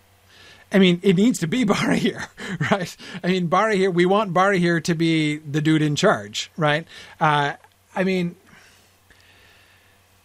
I think it has to be Barahir because as it is, we're barely going to have time to make Barahir a major character, right? And we want to get to know Barahir a little bit so that we're invested in Barahir when we get to the Outlaws, to Barahir and Beren and the Outlaws. So I do think that we need, Barahir to get plenty of screen time. And if Andreth is passing things off to Bregor and Barahir is like the junior lieutenant, it would make Bregor's death at the Dagor Bragollach more significant if he gets more screen time prior to that. But then Barahir is a really minor character. For that reason, I dislike it. We don't have so much screen time to go around, right? I really think that we need to restrict the number of characters. Yeah. And Marie points out, Andreth isn't going to pass the torch to someone her own age. Barahir is younger. Yes, it would be a deliberate passing of the torch to the younger generation. Barahir is going to basically grow up in Dorthonion, essentially. It could also be Stephen Cover suggesting even something like a premonition, right? Possibly. Yeah. I don't know. I mean, honestly, like, again, I do like the idea of having more rather than fewer named characters who die in the Dagor Bragollach, but honestly, I could take or leave Bregor. And if I had to choose between making Bregor a more prominent character or cutting him, I'd rather cut him than make him a more major character, honestly, because I want to spend more time with Barahir. We need to care about Barahir for his rescue of Finrod. That needs to be really significant. We need to set him up he's the father of Beren. Beren is a big deal, right? So we need to get Barahir to Beren set up. That to me is way more important than anything Bregor could possibly be.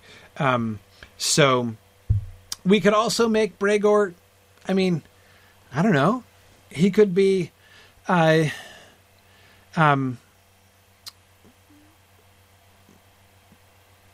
physically incapable. He could be, Nick is suggesting he could just be dumb. Yeah, I mean, he could just be like not suitable for leadership in some other way. We could do that, I mean, he could be club-footed, like Brondir. We don't overplay that. But yeah, I don't know.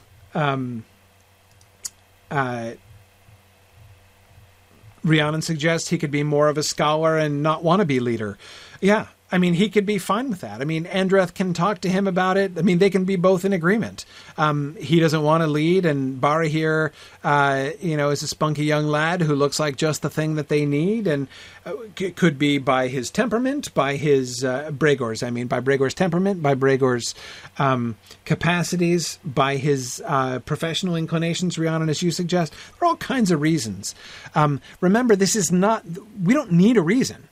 There's no presumption of, in the House of Beor, as we've established it, there's zero presumption of leadership passing down to the next person in the family line. So Bregor wouldn't be like, oh, how dare they pass over me, right? That's not a thing in the House of Beor as we've established it. From the transition from Beor to Adonel and Adonel to Andreth, the fact that Barahir happens to be Andreth's relation doesn't have to be really entering into it necessarily. But But yeah, we can keep Bregor around. I'm fine with that. And Stephen H is lamenting a Numenorian heirloom. But Stephen, why? Be creative. Suggest creative solutions. You see, fine. Give him a bow. He can have a bow. Let him have his bow, or give his bow to somebody else. Why couldn't it be someone else's bow if we wanted to be someone else's bow? I don't know. There are all kinds of ways we can solve these problems. That's the fun. Come up with solutions. But whatever, again, I'm open to any one of those things. I think he needs to be a secondary character. He can be named, he can be on screen, he can be there, he can be a supporter of Andreth, he can be there. But I don't think there's any reason why. I definitely would not want him to be leader. I think that if we're moving conceptually from Andreth to Barahir to Baron after him, I think that is plenty. And anything more is going to be unnecessarily confusing.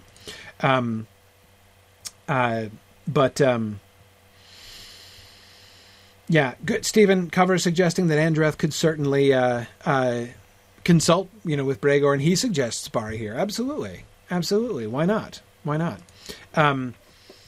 Yeah.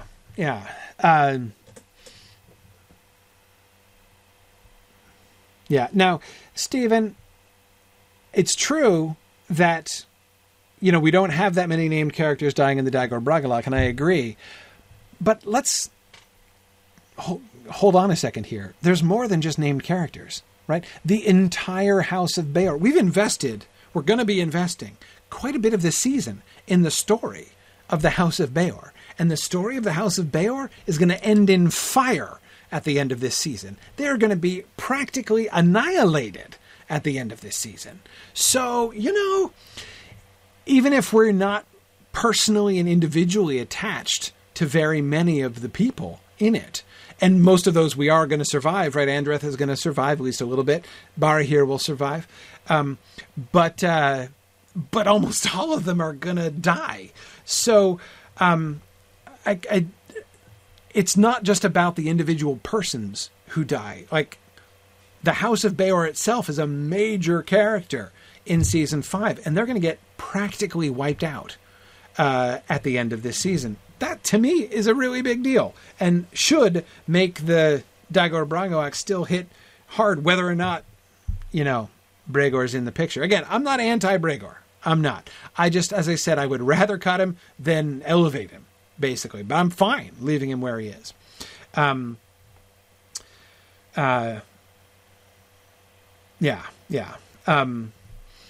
Okay.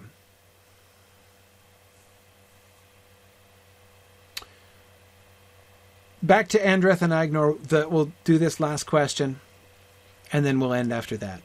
Is their relationship a secret? Who knows about it? Really great question.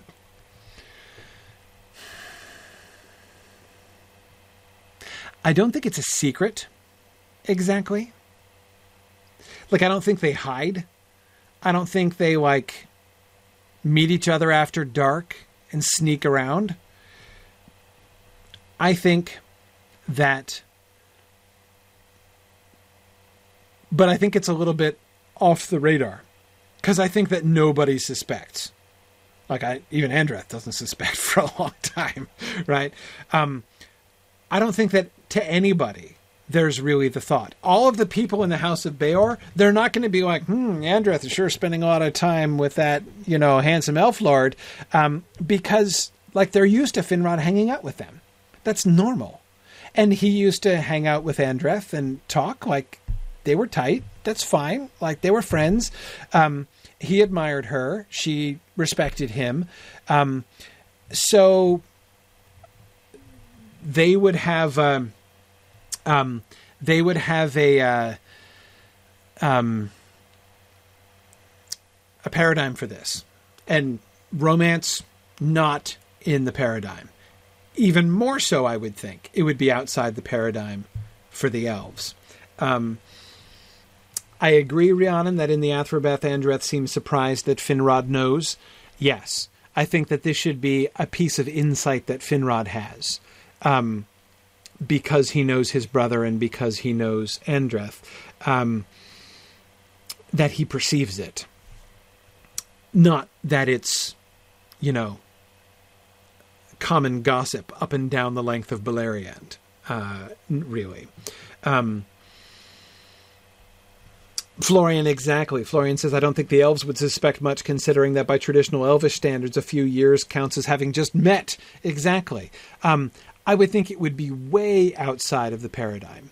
And therefore, I have to, for the elves, and therefore I have to think that Angrod, of course, is the most obvious candidate for, like, a confidant of Aignor. Somebody other than Andreth for Aignor to talk to about his relationship.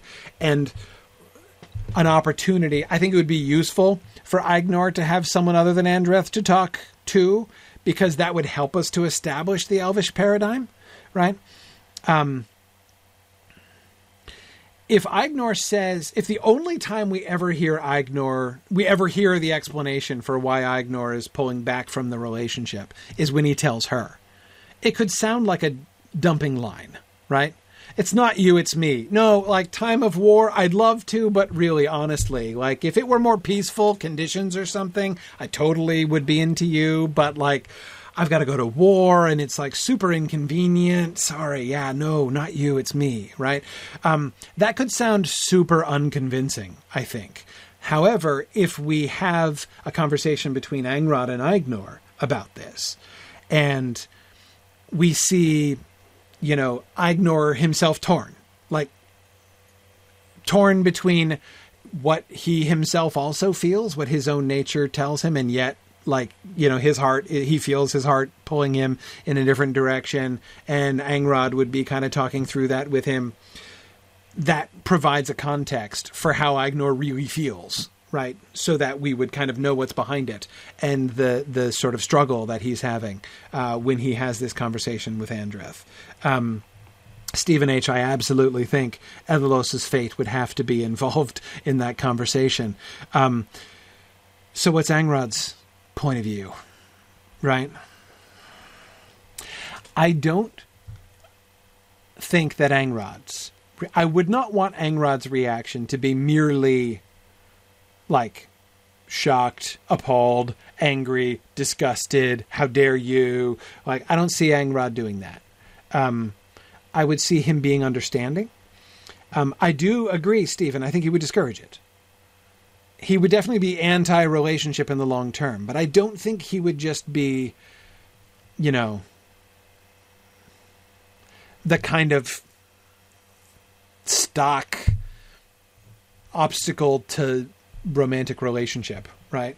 You know, he's not just going to be like, oh, like, how could you possibly, you know, consider a relationship with one of those human vermin? She's not good enough for you. Exactly, Marie. Like, no, I would think there would be something more. Florian, that's exactly the direction I'm thinking. Florian says Angrod knows how it feels to lose your spouse. And with Andreth, that's inevitable from the start. Yes. That's the kind of thing I can very much see Angrod doing. Again, I do agree. Angrod would be against. He would be, if anything, he would be the voice of reason to Aignor, right? If there is a part of Aignor, if his heart, if his own inclinations are leading him against sort of the natural, what both his wisdom tells him and also what the natural inclination of, the elvish nature and elvish culture is. If he's thinking about tossing this aside, if he feels tempted to submit to this very human concept of seizing the day, Angrod would caution him against that. But again, not because she's not good enough for him. Exactly, Stephen Cover. He would not be movie Elrond. Yes, we would not have that. Exactly. Florian, I agree. It would be his memory of Ethelos. It would be his experience as a widower that would inform his conversation with Aignor. I think that he would be telling Aignor that he is underestimating the impact of losing your spouse. You know, it's saying to him, you cannot bind yourself to this human woman. Because, as Florian said, best case scenario is you're going to end up like me in a few decades, right? That's best case scenario. There is no way that this ends well. Even the child thing, right? She suggests that, like, their love could live on in their child even after she's gone. Okay, from a human perspective, maybe that seems satisfactory. But Angrod could say, like, look, but we both know. We both know what this is like for elves. We both know what it means to elves to be parents, to conceive, to bear, and to raise a child, and the kind of connection between father, mother, and child that entails. How could you do that, knowing from the start that it would be impossible? Not to mention, of course, the uncertainty about what would the fate of their child be. Or is it even possible, right? I mean, who knows, right? Who knows? Yeah. Yeah, and Margaret points out that, of course, it would be much worse even than it is for Angrod, because at least Angrod has the hope that he, could be joined again with Ethellos at some point. It's not necessarily goodbye forever. It would be for Agnor, and you're right, Margaret, that's got to come up. The whole gift of men thing has got to be an elephant in the room there, right?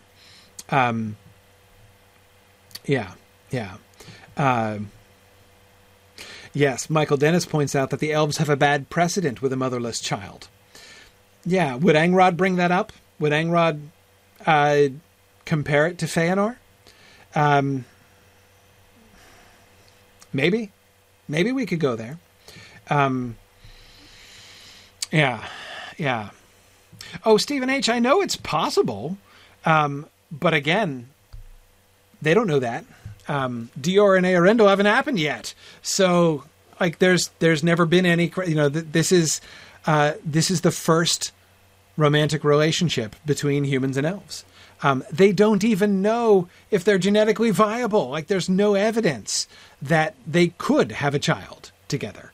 They don't even, I mean, how would they know? It's not been experimented with yet. So,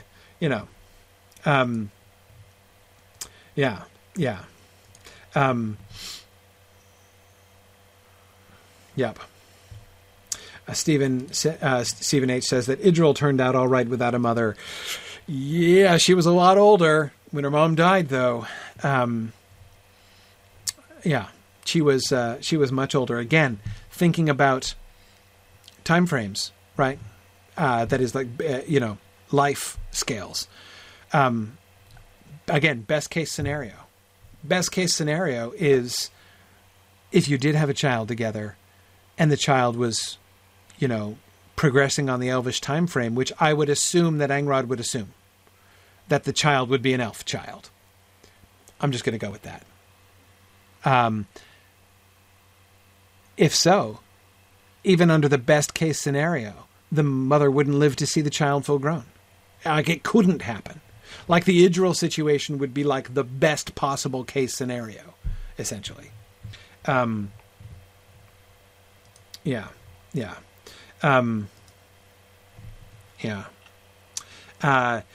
Florian, wonderful point about what the elves know about the gift of men. Well, that's, of course, the whole point about the Athrobeth, is they don't know clearly.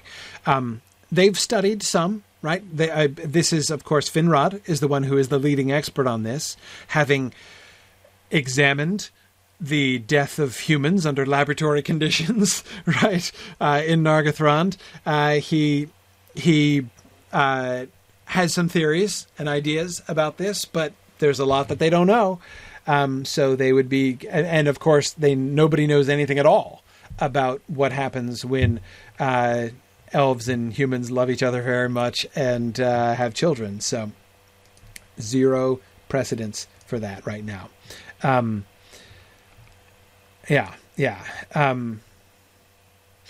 Nick, exactly. Because the other alternative, right? I mean, both scenarios with the child are not good scenarios. Either the child is elvish, and then again, the mom physically can't live to see him grow up, or the child is human, and burns out like a matchstick before Aegnor's eyes. Which do you choose, Aegnor? Right? I mean, not good options. Yeah.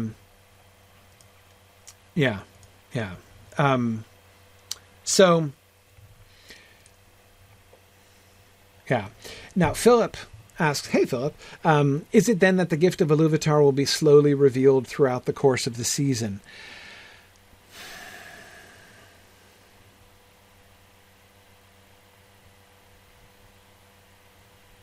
Yeah, we haven't thought about that explicitly.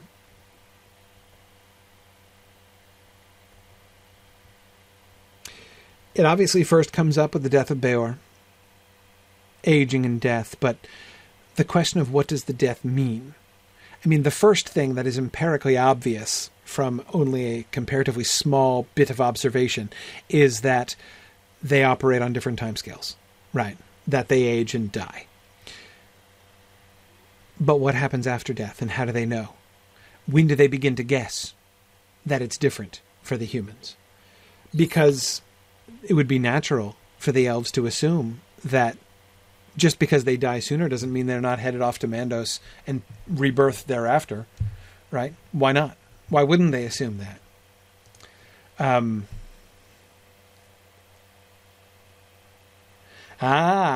See, Nick, there you go. Suggesting solutions. I like it. Nick says that Adenel would be there to contextualize Beor's death for Finrod, which would be a good way to show her wisdom. Wouldn't it, though? Absolutely. Having Adenel speak to this? Sure. She can contextualize the death of Beor in the history of their people, right? She would be the repository of this wisdom. Yeah, they could. Adenel and Finrod could have sort of the first conversation about death and what it means, enough to give Finrod something to work with in his own philosophical speculations, right? Which is what, in the end, he's going to be bringing to Andreth into their Athrobeth conversation later on. Okay, so who knows about it? Very few. So we talked about elves. Finrod suspects he only knows because he knows his brother really well, and he knows Andreth, and he perceives the truth of this. Aegnor and Angrod talk about it. How about Andreth? Any of the people know? Any of the humans know? I don't think they need to. I don't think that Andreth would have a confidant. I think she'd keep it to herself and be bitter. I think it's one of the things that causes her bitterness, is that she feels alone. I don't think she would talk to anybody about it. I mean, we could give her somebody to talk to easily enough. Hey, she could talk to Bregor. Look at that, screen time. But I don't know. I kind of like the idea of Andreth just keeping this all in and bottling it up. And the reason I like this idea is because it makes the significance of the Athrobeth, the conversation with Finrod, that much more. When she finally does open up, and she and Finrod have that heart-to-heart, it makes that heart-to-heart much more powerful and much more significant if she's never really had anybody or allowed herself to have anybody to talk to about this. Yeah, Marie says it would explain the bitterness. Now, I agree, Florian, it would be appealingly ironic if she talked to Barahir about elf-human relationships not working, right? Remember this, little Baron. Boy, this is a bad idea, right? That would be funny, but yeah, I do kind of like the idea of her not talking to anybody about it, and nobody even necessarily suspecting. I mean, I don't think that the people would be prone to suspect much about it, and they're, again, the time that they spend in conversation together wouldn't seem strange to anybody, and again, none of them would even imagine that. Not only that, but Andreth would be like an institution among them, right? I don't think they would imagine her as falling in love with somebody. Like, she's like their wise woman. She's not going to get a crush on somebody, right? I mean, that would be weird anyway for them to think. So yeah. No, I think my vote would be for Andreth bottling it up and not talking to anybody until she talks to Finrod about it. But Florian, there's got to be some kind of comment, right? I mean, how could we resist any allusion to human-elf relationships in, like, young Baron's hearing, right? Surely something has to be dropped somewhere at some point. Yeah.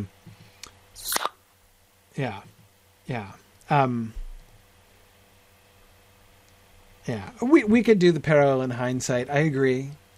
But, I don't know. I mean, certainly, I agree. There's too rich a potential field of foreshadowing and irony there, to never have it come up in connection with Baron or Barahir, at all.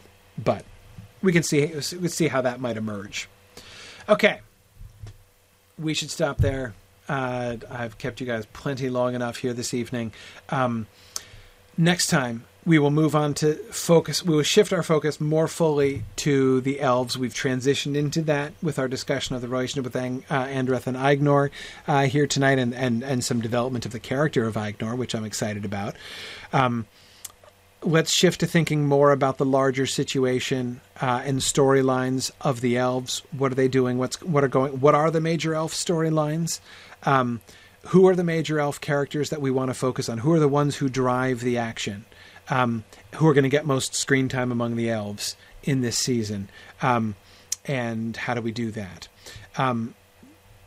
But there are obviously some compartmentalizations there. That is the Gondolin story. Gondolin is the definition of compartmentalized, right? So we don't have to go there right away. Having begun with Aignor, let's begin there. Let's at least consider Aignor and Angrod and Finrod, right, and their situation and their whole outlook, not vis-a-vis the House of Beor, but the larger situation here in Beleriand.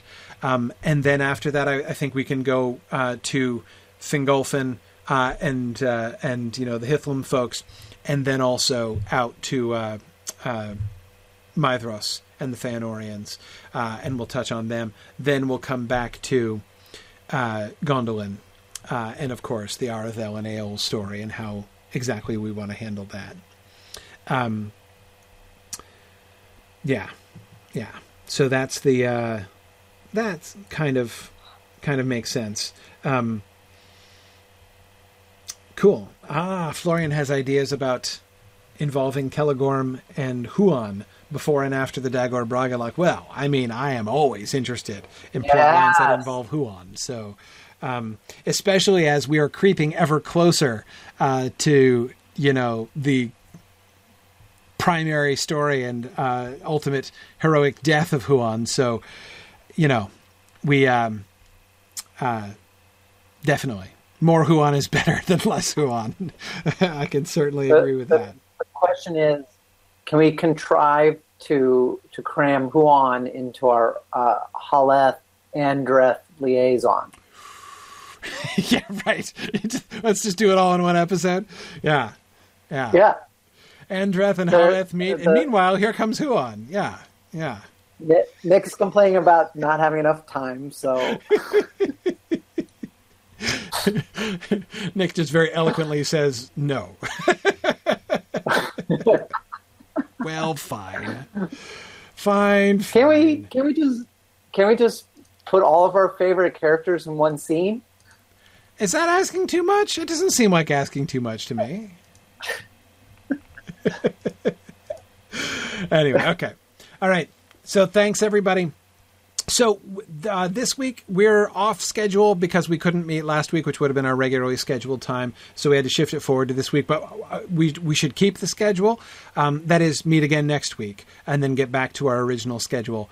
Because if we go every 2 weeks from here, I'm going to run into other problems. My family's going on vacation in August. If we go back to the original schedule, we will actually miss both Mythmoot and my family vacation in our regular cycle. So,